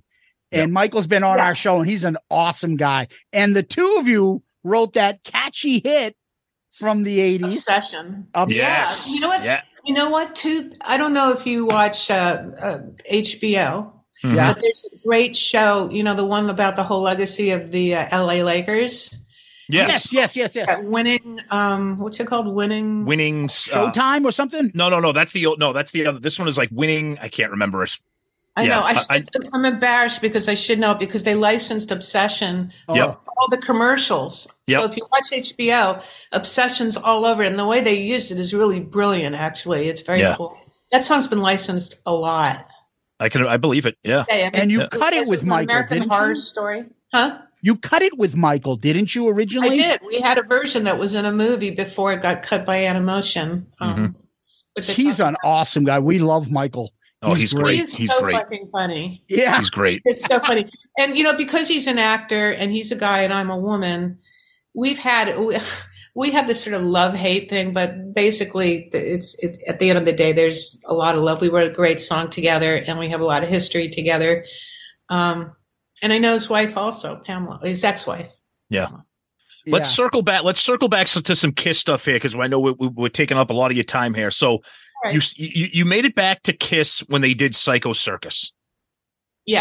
Two of me personally, and our listeners know, two songs that, in my opinion, at least one of them should have been a massive hit, but two of them were tailor-made anthems that could have been used for every championship season. Raise Your Glasses and I Pledge Allegiance to the State of Rock and Roll. Two of my favorite anthems. Tell us a little bit about the background of those. And I wonder if it was Kiss at that time was kind of in a weird place. It was the reunion, but those songs should have been massive. I think they were so hooky and so catchy and so anthemic. Yeah, Raise Your Glasses especially would have been great on any Bear commercial that you would ever see, or anything with a bar scene. Yep. I mean, there's so many TV shows with bar scenes it could have been in. And I was so pissed when Pink came out a few years ago with a song that had Raise Your Glasses. That's right. Yeah. Yep. And because I really feel, again, like they missed the boat there. They should have realized that was a hit song. Yeah. I love the way, the verse kind of goes along and then it launches into the chorus, like with no pre-chorus. No pre-chorus. Yeah. And it's just like, you just want to raise a glass and have a tankard of German ale or something. We always say it's every high school football team's championship video should have Raise Your Glasses. They should. And you know what? Yeah. Now that I think about it, I should talk to the people that that are working my songs. I'm telling you that if somebody else does that, I bet you it's a hit. If they I agree. There was a group called Four Troops, and they were all like, they'd all been in the Army, and they were vocalists, and they did a version of Raise Your Glasses, which was actually pretty good. But I just think it has to be Kiss. Just the whole image of Kiss and everything. You could see them in a bar doing it in a commercial. They'd make a fortune. And as much as and I know you love Raise Your Glasses, and I know a lot of our listeners like it, but I've always been I have like an unhealthy obsession with I Pledge Allegiance to the State. Really? I just think I find that song he's the one. Well, okay, no, wait. Now, Holly, I'm not gonna try to tell you. I didn't catch that. No. She said she thinks the song is embarrassing. Now wait. Now hold on. I'm not going to disagree. It is extremely it can be a little bit embarrassing. No disrespect to you who wrote it, but I think it's Kiss, and no other band would even think about saying. Well, that's why we wrote this. I actually came up with that title, and that's why I wrote it, because only Kiss can get away with it. It's perfect for them. Oh, that's funny you say that. So you came up with that title, not Paul. Because together, but I think the Pledge Allegiance, it definitely came from because the reason why I say that is because Ace later on wrote a song on his solo album called The Pursuit of Rock and Roll, in which he says he thinks Kiss stole that idea and title because he wanted to get it on that album. And they're like, no. And then all of a sudden, State of I Pledge Allegiance came on. He's like, I think they ripped my idea off. Like, I don't think so. Oh, when you were asking me about favorite songs before, I also love Dr. Love. Oh, yeah, definitely. I thought that was just so quintessentially Kiss. Yep. Gene. Spinal Tap, you know. But wait, hold on. Before we move, I got to back up. Why? I have a problem here. Why do you think I Pledge Allegiance is embarrassing? Because it is? Because it is? You know what? I probably should clarify that. Writing we're teasing. We're teasing. No, it's okay. I'm going to be very honest about this. I've said this before. Please do. I pride myself in my quality of work and what I consider to be a great song. It's never a Kiss song. It's because it's very meat and potatoes, meathead. It's like, you know what I mean? It's not like, but listen, here's the best part. Okay. I wrote this song called Love Touch for Rod Stewart. Yes. I know all about it, and I was disappointed when I read what was in the book. Yeah, it was heartbreaking. I think lyrically it's one of the sexiest in a very nondescript, very classy way. Yeah. And it's really, it's a very spiritual song, and I don't think he ever got the point of it. So, I write about in the book how on one of his anthology records, I was all excited. I went to see what's he going to say about this song because it was a big hit for him. And he said that he thought it was an embarrassing song. Like, he never said that to me when we were writing it, when I tried to write it with him. And then he kept, fooling around and being mischievous. And so I told him to basically, I couldn't believe I had the balls to say this, but I asked him to go away and let me finish the song on my own, which I did. And I said, and if you love it, you'll cut it, which he did. And, I cut it with, I played everything on that record except the bass and guitar. Like, I program the drums, I sing all the backgrounds, the keyboards, those steel drums and all that. And I really put my heart and soul into it, and I felt that the lyrics were beautiful. And so when he said that he thought the song was embarrassing, I was, everybody's got an opinion. I did say I went and I looked at the lyrics and I analyzed them. I looked at them again. I said, you know what? I'm sorry. That's fucking poetry. I wouldn't say that about any song, but that song I would say it about. So I try to be even honest with myself. I love the songs I wrote with Kiss, but I don't take them as seriously as I do some of the other things I wrote. I'm trying to say that in a way that's delicate. I'm not trying to, but I think Kiss admits Kiss that. Fans, but yeah. Oh no, I think Kiss knows that, right, Tom? Would you say? They know their songs aren't. They know they're not Bob Dylan. That's why Paul goes off and does all these other things that are completely different, that have nothing to do with Kiss. And it's because, the one thing I will say about Kiss is that they really love their fans. They really do. I think that's why they tried to even cover up the fact that Anton and I played on these records, because they don't want anybody to worry and think, oh, Kiss is breaking up, or right.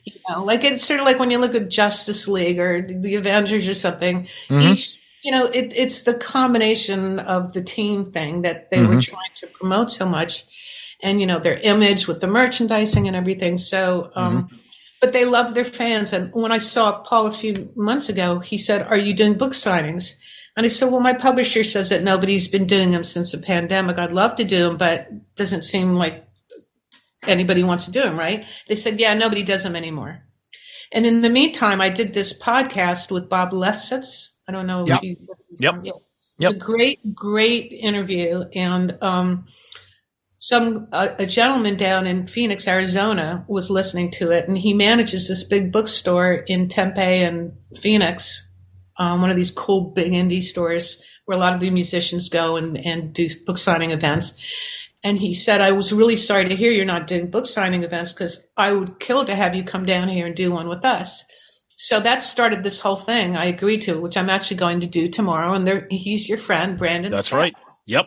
And That's he's right. just the loveliest guy. I have to give a shout out to him because he's great. He even said, "I'll write some other people and see if they're interested." And they were, So now I am doing a book tour. And the reason I brought it up also is because Paul said, "You have to get out there." He said, "Fans love it when you meet them. It makes you real to them, and it makes them feel, validated." And so that I really love that about KISS, is that they are loyal to their. I mean, they're out there now doing, I guess, their farewell tour. I mean, how many times have you heard this? People should go out there, because everybody's doing now their final, swan song. They should put it at the beginning before the tour. They should say, "No, this time we really mean it. The final tour of blah, blah, blah." Yep. Yep.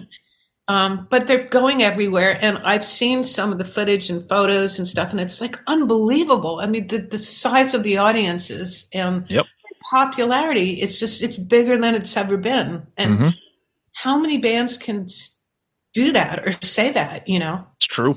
It's true. Yeah. It's very true. Yeah. I guess Ozzy was going to do one. He had to cancel. They're doing their final tour, but they did their final tour, 20 years ago? Right. Yep. They're pulling a KISS. The Who, Eagles, you name it. They all have done farewell tours. Aerosmith's doing their final. They just announced that too. Yep. So, Brandon's a great guy. He asked us, he's like, "Hey, can I do like a sponsorship or an advertise?" I'm like, "What are you trying to do?" And he's like, "Holly Night." I'm like, "Listen, we've been kind of talking with Holly. It's fine. We'll just read it for you." And he gave us this thing to read. So we read it the last couple of weeks, and we have a few of our listeners that are in the area that have already stated they're going to come down and see. They're going to be there. Yep. Awesome. So I'll make sure. They said they would wear a Shout It Out Loudcast t-shirt. So they want to make sure they get a photo with you, because we'll put it up on the website and stuff. That would be fantastic. Yeah. One thing I want to bring up to you though, and I Tom knows this expression that I've said. If someone said, "Who do you trust to write a song that you would love?" I would always say Paul Stanley. I guarantee you, because I love KISS so much that I can understand. He writes the catchiest hooks, the catchiest chorus, those earworms that stay with you, that get you to hum them and sing them, like the Turn on the Nights or the Hide Your Hearts, and you get those choruses going. There's something about what Paul does, more so than Gene, that has those catchy hooks in choruses. It may be simple, but it's fun. It makes you feel good. You don't have to overanalyze it. It's there for fun. And I think that's those KISS lyrics. I know we laugh at sometimes they're really stupid, but sometimes that simple hooky song that stays with you is better than that, I don't know, poetry one that somebody wrote that's so brilliant that no one understands. Yeah. Rock and roll. Rock and roll. That's right. It's not supposed to be nice and tidy and neat and And I think Paul does it better than anybody. For me, it works because he's that amazing. So, Tom, I'll leave the last one with you. Yeah, no, I think we could talk to you forever, but we want people to buy the book. We want people to read the book. The book is I Am the Warrior, My Crazy Life Writing the Hits, Rocking the MTV 80s. Holly has told you just a tip of the iceberg of these stories. The book is spectacular. Her career is even more spectacular. Buy the book. And if you're in the area of Tempe, go see Holly, go see our buddy, go visit his bookstore. Holly Night, you're the best. thank you so much for spending all this time with us, talking your book and, of course, talking Kiss. Thank you. Oh, you're so welcome. I just wanted to say a few things. I am going Please to do do. some East Coast book signings, too. I'm doing one at Bookends in New Jersey, which is a really cool rock and roll place. They have a lot of rock and roll writers come to do something there, and I'll do New York. And I also did an audiobook, which I narrated. And what's cool excellent. Is that it has original demos that have never been released before, snippets of like The Best, The Warrior. Oh, nice. Touch, Invincible, Love's a Battlefield. So it's got that, which is kind of cool. I also wanted to say that I was very lucky because Tina Turner wrote the foreword to it. And yes. My goodness. Yeah. Because we had a really special, she actually cut 9 of my songs. That's amazing. I know. And so that was just a nice way for me to sort of, with everything that's happened in the last few months and everything. Yeah. It's more special to me now than ever. Of course. And, you know what? There's so many things going on in the world that rock and roll and music, it's all good fun. And I think that, sometimes if fans are offended by something I say or whatever, it's like we all need to just have a light touch and laugh at each other and ourselves. I mean, it's really, when you think of the serious things in life, this is my life. I love it. I love what I do. I've been very lucky because, I would have done it for free, but as it turned out, I didn't have to, as I said. Yeah. Right. Yep. Just to sort of have nice debates without getting all ape shit and everything. Sure. That's the Kiss fans, buddy. It has nothing to do with you. They're always like that. I don't even want to give him promotion. I don't remember his name, but he actually made a YouTube page and said that I bashed Peter Criss, which wasn't true at all. I didn't even really know. Peter was the one that I didn't know. I know. Right. It was like a meathead comment, They're out there. Now there I went insulting him again. No, they're out there. We have a term for that on this show, but we won't use it. We won't use it. Yeah, but it's okay. But, hey, real quick though, are you by any chance hitting Boston or New England at all? I would love to. What's the bookstore there? What's the good? Oh, geez, I mean, there's the biggest ones around here are probably like Barnes and Noble. They're all over the Boston area. I mean, you must have a cool indie one though. Like that's what it is. That's so cool about Changing Hands or Bookends or I just did. Last night. That's not my forte. You guys don't read? Oh, I do, but I buy all my books on Amazon. Online, see, that's the depth of. Those are all my books up there. My biographies. Everything has sort of been turned into streaming. Yeah, no, we read, but I go to. I will probably come to Boston. I would love to. Awesome. I was invited to Vermont, so between New York and New Jersey, Boston. I lived in Boston for Yeah. In the book. Yeah, that's right. I squatted in Boston. And on Com Ave. That's right. Yep. Nice. On Com Ave. Yeah. Yep. We read that whole part in the book. I found it fascinating. You said your mom would, although you guys aren't Greek, your mom would listen to Greek music and she would buy it. At the cash register, it's like, I'll buy this and bring it home. So I would be listening. I just love music from all around the world because it kind of puts me in the mood. Like lately, all I listen to is cafe French music in the house. Like I don't listen to rock and so I feel like I'm in Paris, so Greek music. I think I got that from growing up, Japanese music, gypsy music, Stephen Buffelli and Well, you learn music from everywhere. Yeah. Nice. Great music is great music. I almost forgot. You did a song with Ozzy that never got released. Mm-hmm. Is it out there anywhere? I did a search. I'm like, is it on one of those, like bootlegs that he may have had, or maybe a demo? And he actually cut it. I mean, he had a master version of it. Yeah, that's why I was thinking on the phone, but he wouldn't send it to me, or I would have that. But I have the demo that we did, but no one's ever heard it. I will sue you if you ever do that. I do not want to get on Sharon's bad side. Yeah, nobody does. Yeah, right. She's a lovely. I mean. We were totally simpatico, as I wrote in the book, but I would imagine that would piss her off. And she's a tough woman. God bless her. I love that. I love that. I love that about her. I love the story that she sent Mike Chapman a box of shit. That's true. Yes, that's a great story. Yeah, because he produced Lita Ford and the duet that she did with Ozzy. Yeah. Yep. Yeah, and he wasn't a big fan. She wasn't a fan of that. Unbelievable. I mean, Mike, if he heard me say, it's in the book. I don't know if he's read it or not. I don't think he's read it. He said to send him a copy. And then I wrote him and I said, he's in England. I said, okay, what's your address? And he never got back to me. So I don't think he's had a chance to read it. I would really like to know what he thinks, or the guys from KISS. Actually, you know what happened? I told Paul about the book when it was coming out a few months ago. And so he knew about the book, and I thought he'd say, well, send it to me or something. And I didn't hear from him. And then he calls me up like a few months ago, and he said, Tommy Thayer was sitting there reading your book. And he said, it's out and it's doing well. And you didn't tell me that you were putting out a book.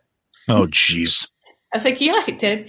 He said, well, I need a copy. So that's when we had lunch, and I gave him a copy. So I don't know if he's read it. I asked him if he read it, and he's pretty busy, but he said he read some of it, and that he said it was great.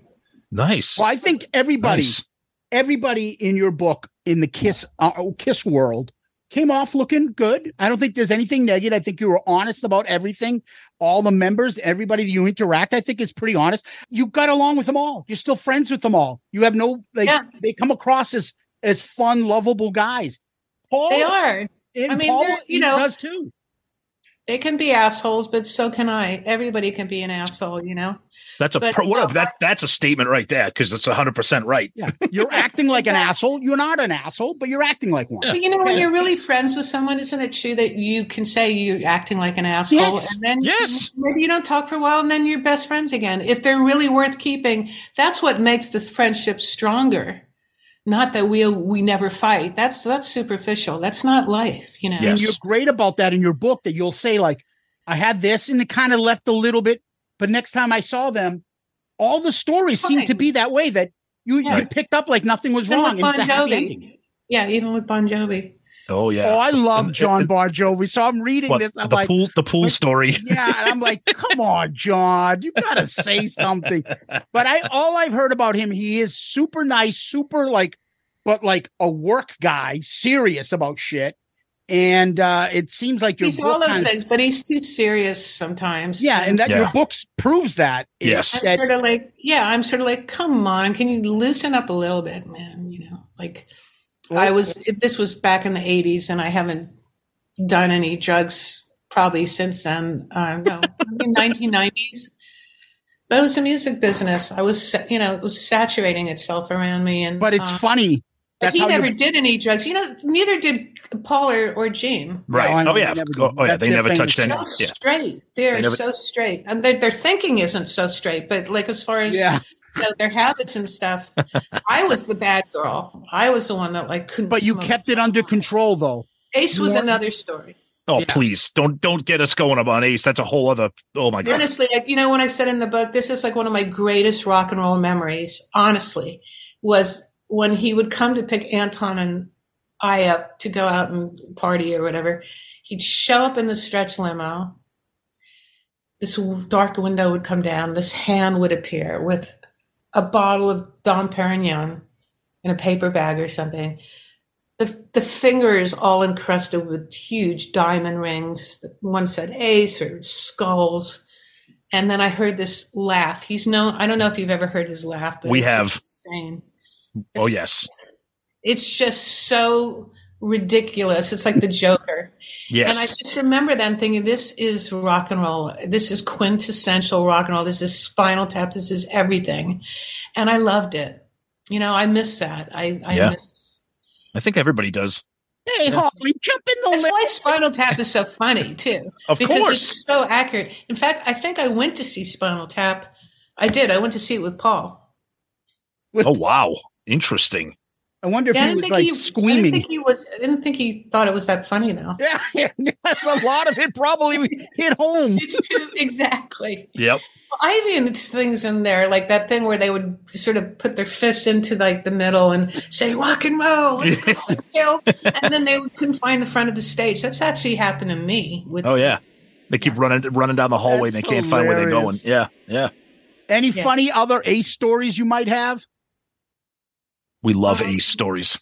Yeah, tell me a story about something I did, Holly. I don't remember much these days.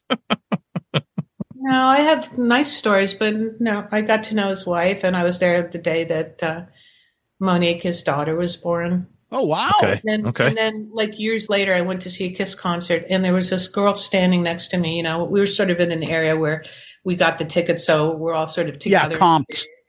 And this beautiful woman, I was just looking at her like, wow, she's really pretty. She got her world all ahead of her. And then I heard her say something about dad, and I looked at her like, I said, "Is your name Monique?" And she said, "Yes, that's my dad up there." And I was just like, wow, time just, whenever you see kids that were little kids, and then all of a sudden they're adults, that hits you harder than anything. I mean, I don't know if you have kids. Yes, we do. We do. Yep. Right there. Yeah. Yep.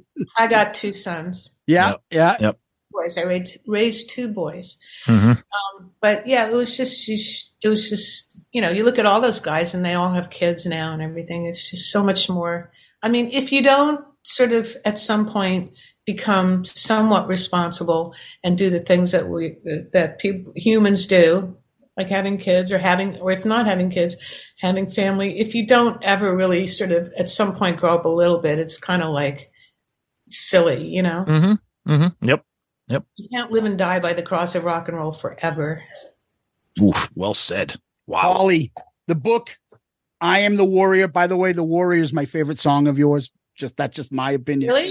Oh, Scandal. That song's something cool. Yes, please. Okay, so I did an in-store event last night at Book Soup. Yeah, yep. And I was getting ready to go down, and I got in my car, turned on the radio, and The Warrior was playing. And it was at the chorus part, and it was like, "Victory is when I'm going."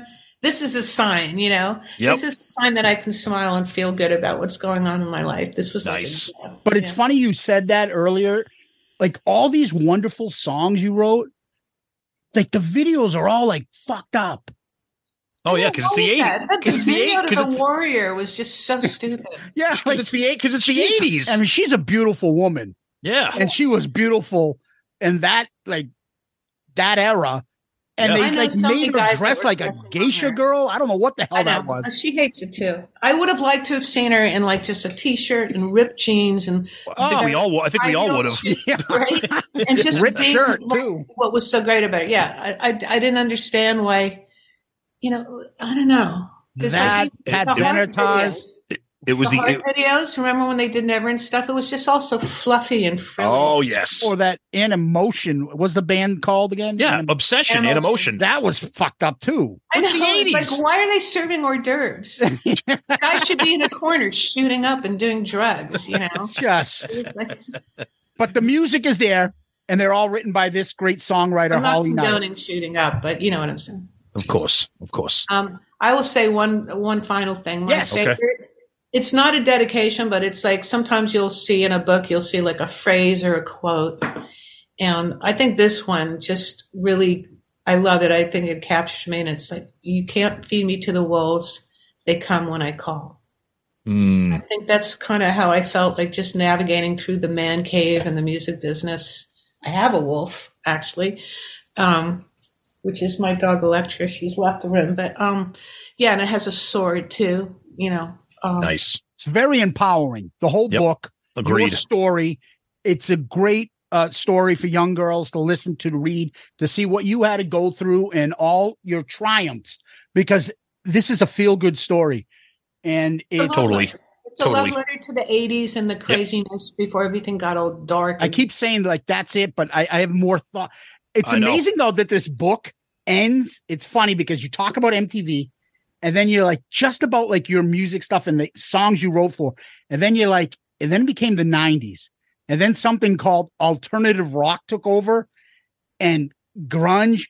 And then the rock stars that you wrote for, like it's a whole new era. Yep. And in addition to that, there goes MTV. The music in MTV is gone. That's right. Grunge is here and the rock stars are kind of like out of fashion. And it's now like, hey, I dress like more of a bum than you. And that's the start. It's funny. And that's how this book is. That 80s period, how much fun it was. And it kind of, everything changes right in the 90s. Yeah, absolutely. And it was like, that's when I wrote my biggest song too. Like it just really capped it off. Yeah. Like the best is bigger now than it ever was back then. You know? Oh yeah. I mean, they used it on the Super Bowl. Mm-hmm. It was licensed for that. It was in the Macy's Day Parade this year the fireworks, Yep. For the Tina Turner tribute. It's been in Joe Biden's victory speech. Mm-hmm. It's a really cool on my website. That was Biden's victory speech? Really? Wow. Well, yeah, not the when he was inaugurated, but when he won the victory, yeah, it's in. Wow. There's a great on my website, which is hollyknight.com. There is a great. It opens up with like a 4-minute sizzle reel, which is cool. Wow. Yeah, nice. So everyone check that out. Where it was on 3 times, and it's just got South Park doing like a snippet of "Love Is About." So they did the whole song on the show, but it's a really fun sizzle reel, and the website's fun. HollyKnight.com. Guys, got to buy the book. I Am the Warrior. Holly, thank you for your time. We really appreciate it. Holly, thank you so much. I'll stay in touch so that if I do go to Boston and do a in-store event, we can do a part 2. And excellent. We'd love awesome. to. Thank you. Thank you, Holly. Thank you.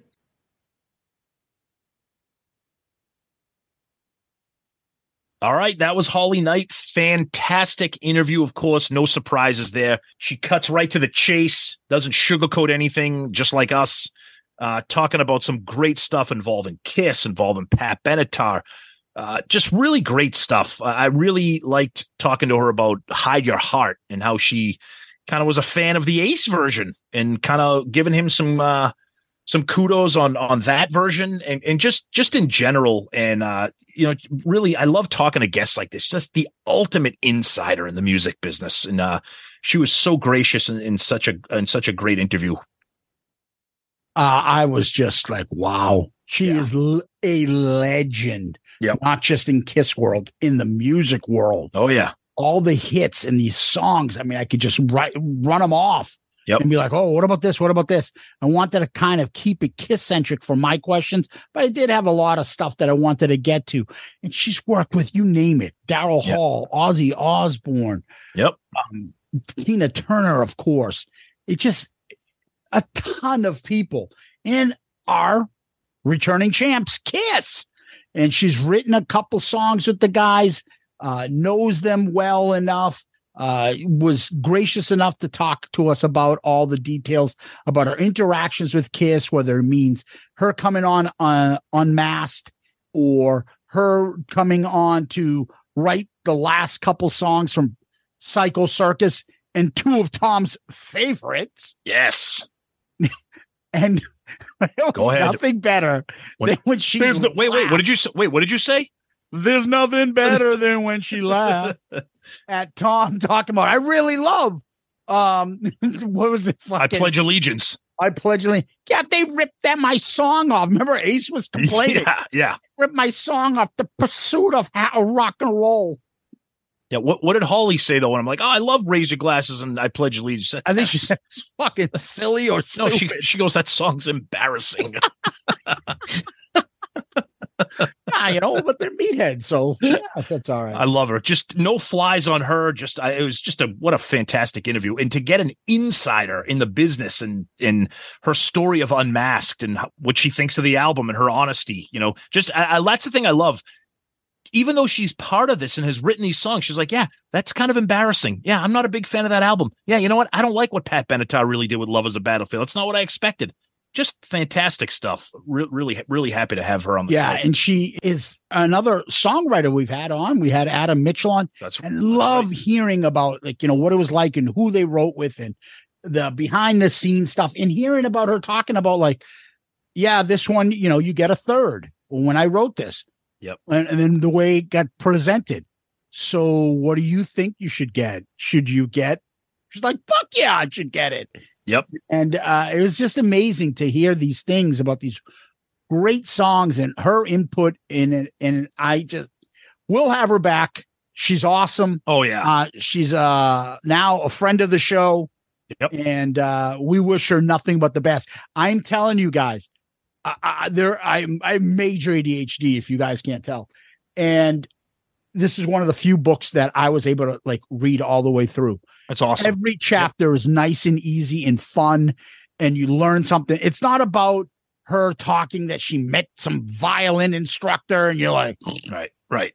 These are fucking huge stars. Every chapter is a different person, and you root for her. She's a badass. Totally. And and she is one of the women that made it through rock and with her head up high. So God bless her. We think she's awesome. We wish her nothing but success. And you guys go out and get her book because it's really a great read. You guys will love it. Yeah, especially if you're the same generation as us, talks about all the 80s, the MTV stuff. Just great stuff. Yep. Yeah. Well, Tom, what we do next is we go to question of the week. You got one? All right. So our question this week comes from our buddy, Tony from Restrained. Oh, what does he want?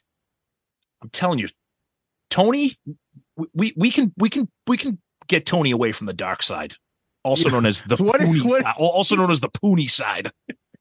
So what is it that we say about Tony? Yeah, he's great when he's not around Sonny. Exactly right. We can continue working on this.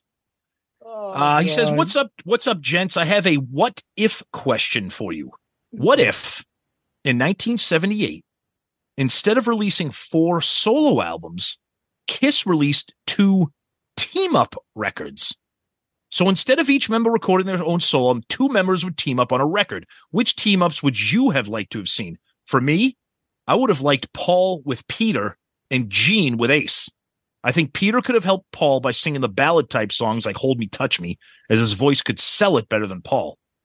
Ace could help keep Gene a little more focused on the rock stuff, and Gene could help Ace in the vocals department. Those are my thoughts. Love to know what you guys think." That's actually a really good. I love good questions, thoughtful, provocative questions. You sure that's from Tony?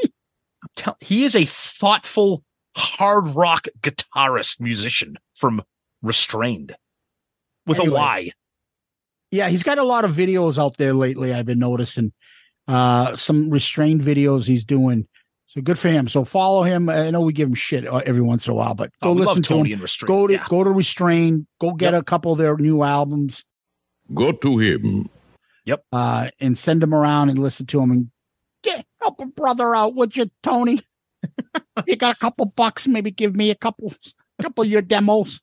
Anyway, if I had a pair, so are you saying like pairing them up, meaning Peter's solo and Paul's solo together, and then no. Forget no. So instead of making 4 individual records, they're going to pair up, and this pair is going to make an album, and this pair. Okay, so we don't know what the outcome is. No, he's saying he liked Paul and Peter and Gene and Ace. See, the thing is, it's funny because I don't think there's anything of Paul and Ace singing. There is Ace and Gene, It's My Life. Yep. Peter has done things like with Paul, Black Diamond, and with Gene with Nothing to Lose. So I think Peter can go with either one of them. I think so too. All right. I don't see how, you may be right. I don't see how Ace and Paul like help each other at all. Nope. But I think Ace and Gene might have a good give and take. And then Paul and Peter, we know they can do something great. Yeah, I think Tony said it perfectly. You can't have Peter and Gene do a record because that would not make sense musically because of their individual backgrounds don't gel. Well, that's not true. They come up with Nothing to Lose together. No. I know, but I'm saying I just think their backgrounds are not quote unquote rock enough to give the fans what they want. You know what I mean? So, and obviously you're not going to have Paul and Gene because that would be like a Kiss record. And like you said, I don't think you're going to have Ace and Paul. So I think the best blending is what Tony said is Peter with Paul and Ace with Gene. I think that would have been great. Yeah, the only thing I would think of is I think Peter can go with either one of them. I think a great matchup would have been. I mean, but this also would have resulted in Paul and Gene if you threw Ace and Peter together. That'd be the worst fucking album. Exact. That's my point. Can you imagine the fucking lyrics on that? There's nothing better than Snowblind.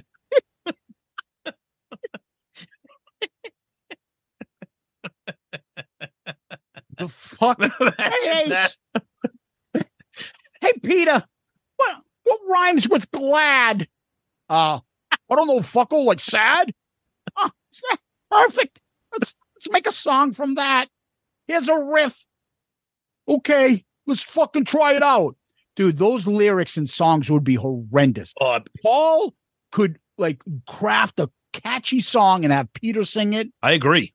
See, the thing is, though, like, I think Peter's voice can go with anybody because he can make a good song just because his voice and that rap. Yeah. So, if I had to guess, because I can't see Ace and Paul together. No way. And again, now that I think about it, they did do something together. That horrendous cover on Origins. What was that? That Fire and Water. Yeah. Oh, fucking terrible song. Terrible performance. How did Ace get Paul to do that? Oh my God. Hey, you want to look like a star and play with me? God, I don't know. But great question, Tony. Thank you for submitting it. And for anybody that's interested in having a question right on the show, please submit your questions. Best way is email. And we always say this, we got our mailbag coming up every year, coming up in the fall usually. So fire off those questions. We read one every week. And if we don't get to yours, we're banking it, and maybe we'll get it to the mailbag or a future episode. Tom, tell people where they can find us. Go to our website for everything, shoutitoutloudcast.com. All of our episodes are there. Shout It Out Loudcast, ARC, Dorm Damage, Zeppelin Chronicles, links to our Amazon merch, links to our Amazon store, social media links, everything. You can send us messages directly from the website. We receive them in the form of an email. So please, that's the best place. Go there. And if you want to do the old-fashioned email, go to him. Go to him. And if you want to do the old-fashioned email, do that. shoutitoutloudcast@gmail.com. We read every single email that you send us. Believe me, sometimes we don't get to them on the show, but trust me, Zeus and I read every email, and we usually talk about them amongst ourselves. And if we can't get to them on the show, we apologize for that, but your emails do not go to waste. We read them. And, of course, our social media, Twitter, Facebook, Instagram, YouTube, and Threads. Yes, because we're cool, kids. We're hip. We're on Threads now. Woo! I don't know what the fuck that is, but go ahead. And, of course, a huge shout-out to our Patreon family, which we absolutely adore, with a special shout-out this week to our 3 new family members, Mark, Freddie, and John. You guys rock. And we always like to say that we are a proud member of the Pantheon Podcast Network of shows. Yeah, I always like to tell people they can DM us on Twitter, Facebook, Instagram. Subscribe to our YouTube channel. That is always growing, and the feedback on that is fan-fucking-tastic. Got to be honest with you. Yep. And give us one of those 5-star child reviews. Those are a great help to us. When you do give us a 5-star child review, we always read it on the air and give a shout-out. So go to Apple Podcast. Make sure you hit 5, not 1, and give us one of those great reviews. It's a big help to us. Yep. And, just like we talk about, Patreon's a big help. Giving us a 5-star child review is a big help. Go to our Amazon store, going to merch, go to shoutitoutloudcast.com. Go to him. I was just going to say that. Go to him. All those things are a great way to help the show. And finally, we always like to say you can email us at shoutitoutloudcast@gmail.com, shoutitoutloudcast@gmail.com, and go to our website, shoutitoutloudcast.com, shoutitoutloudcast.com. And we always like to leave with famous last words. Do you have any? Of course I do. Well, of course I do. And I hate that. I've been a rebel for all my life. I never cared about regulations. I only went for the things I liked. And my guitar was my inspiration. Settle the fuck down. Hey, yeah, Holly Knight. We stop at nothing. Even climbed barbed wire. We struck a match and set the world on fire. And if we tried, we couldn't get much higher. Now, there's nothing better than raise your glasses. God almighty. Oh, boy. Holly Knight, Tom, Loudcasters, Kiss Army, thank you from the bottom of my heart. It was an honor to have you on. We appreciate it, and it was fan-fucking-tastic. Paulie Knight, thank you so much for your time and the conversation. It was amazing, fantastic. Get the book, I Am the Warrior. Loudcasters, Patreons, Zeus, as always, my friend, thank you. Peace out, Girl Scout. Because it's personal business. It's my personal private business. Well, Brian, it doesn't sound like you're doing any business. It's NFL draft season, and that means it's time to start thinking about fantasy football. FantasyPoints.com features industry-leading experts and prognosticators using proprietary hand-charted data to help you score more fantasy points. FantasyPoints.com is the place to go for whatever kind of fantasy football you play. Whether you play fantasy football, daily fantasy sports, or do a little bit of everything, Fantasy Points has the meticulously researched content to guide you to victory. And why wait for the fall? Fantasy Points also covers the new spring football league, the UFL. Join the guru, John Hansen, Scott Barrett, Joe Dolan, and other massive names in the fantasy football universe with an exclusive offer. Use code Pantheon for 15% off any Fantasy Points package, including the all-in package, with access to every article, tool, and data nugget that Fantasy Points has to offer. That's FantasyPoints.com and code Pantheon for 15% off at Fantasy Points. FantasyPoints.com, code Pantheon. Score more fantasy points.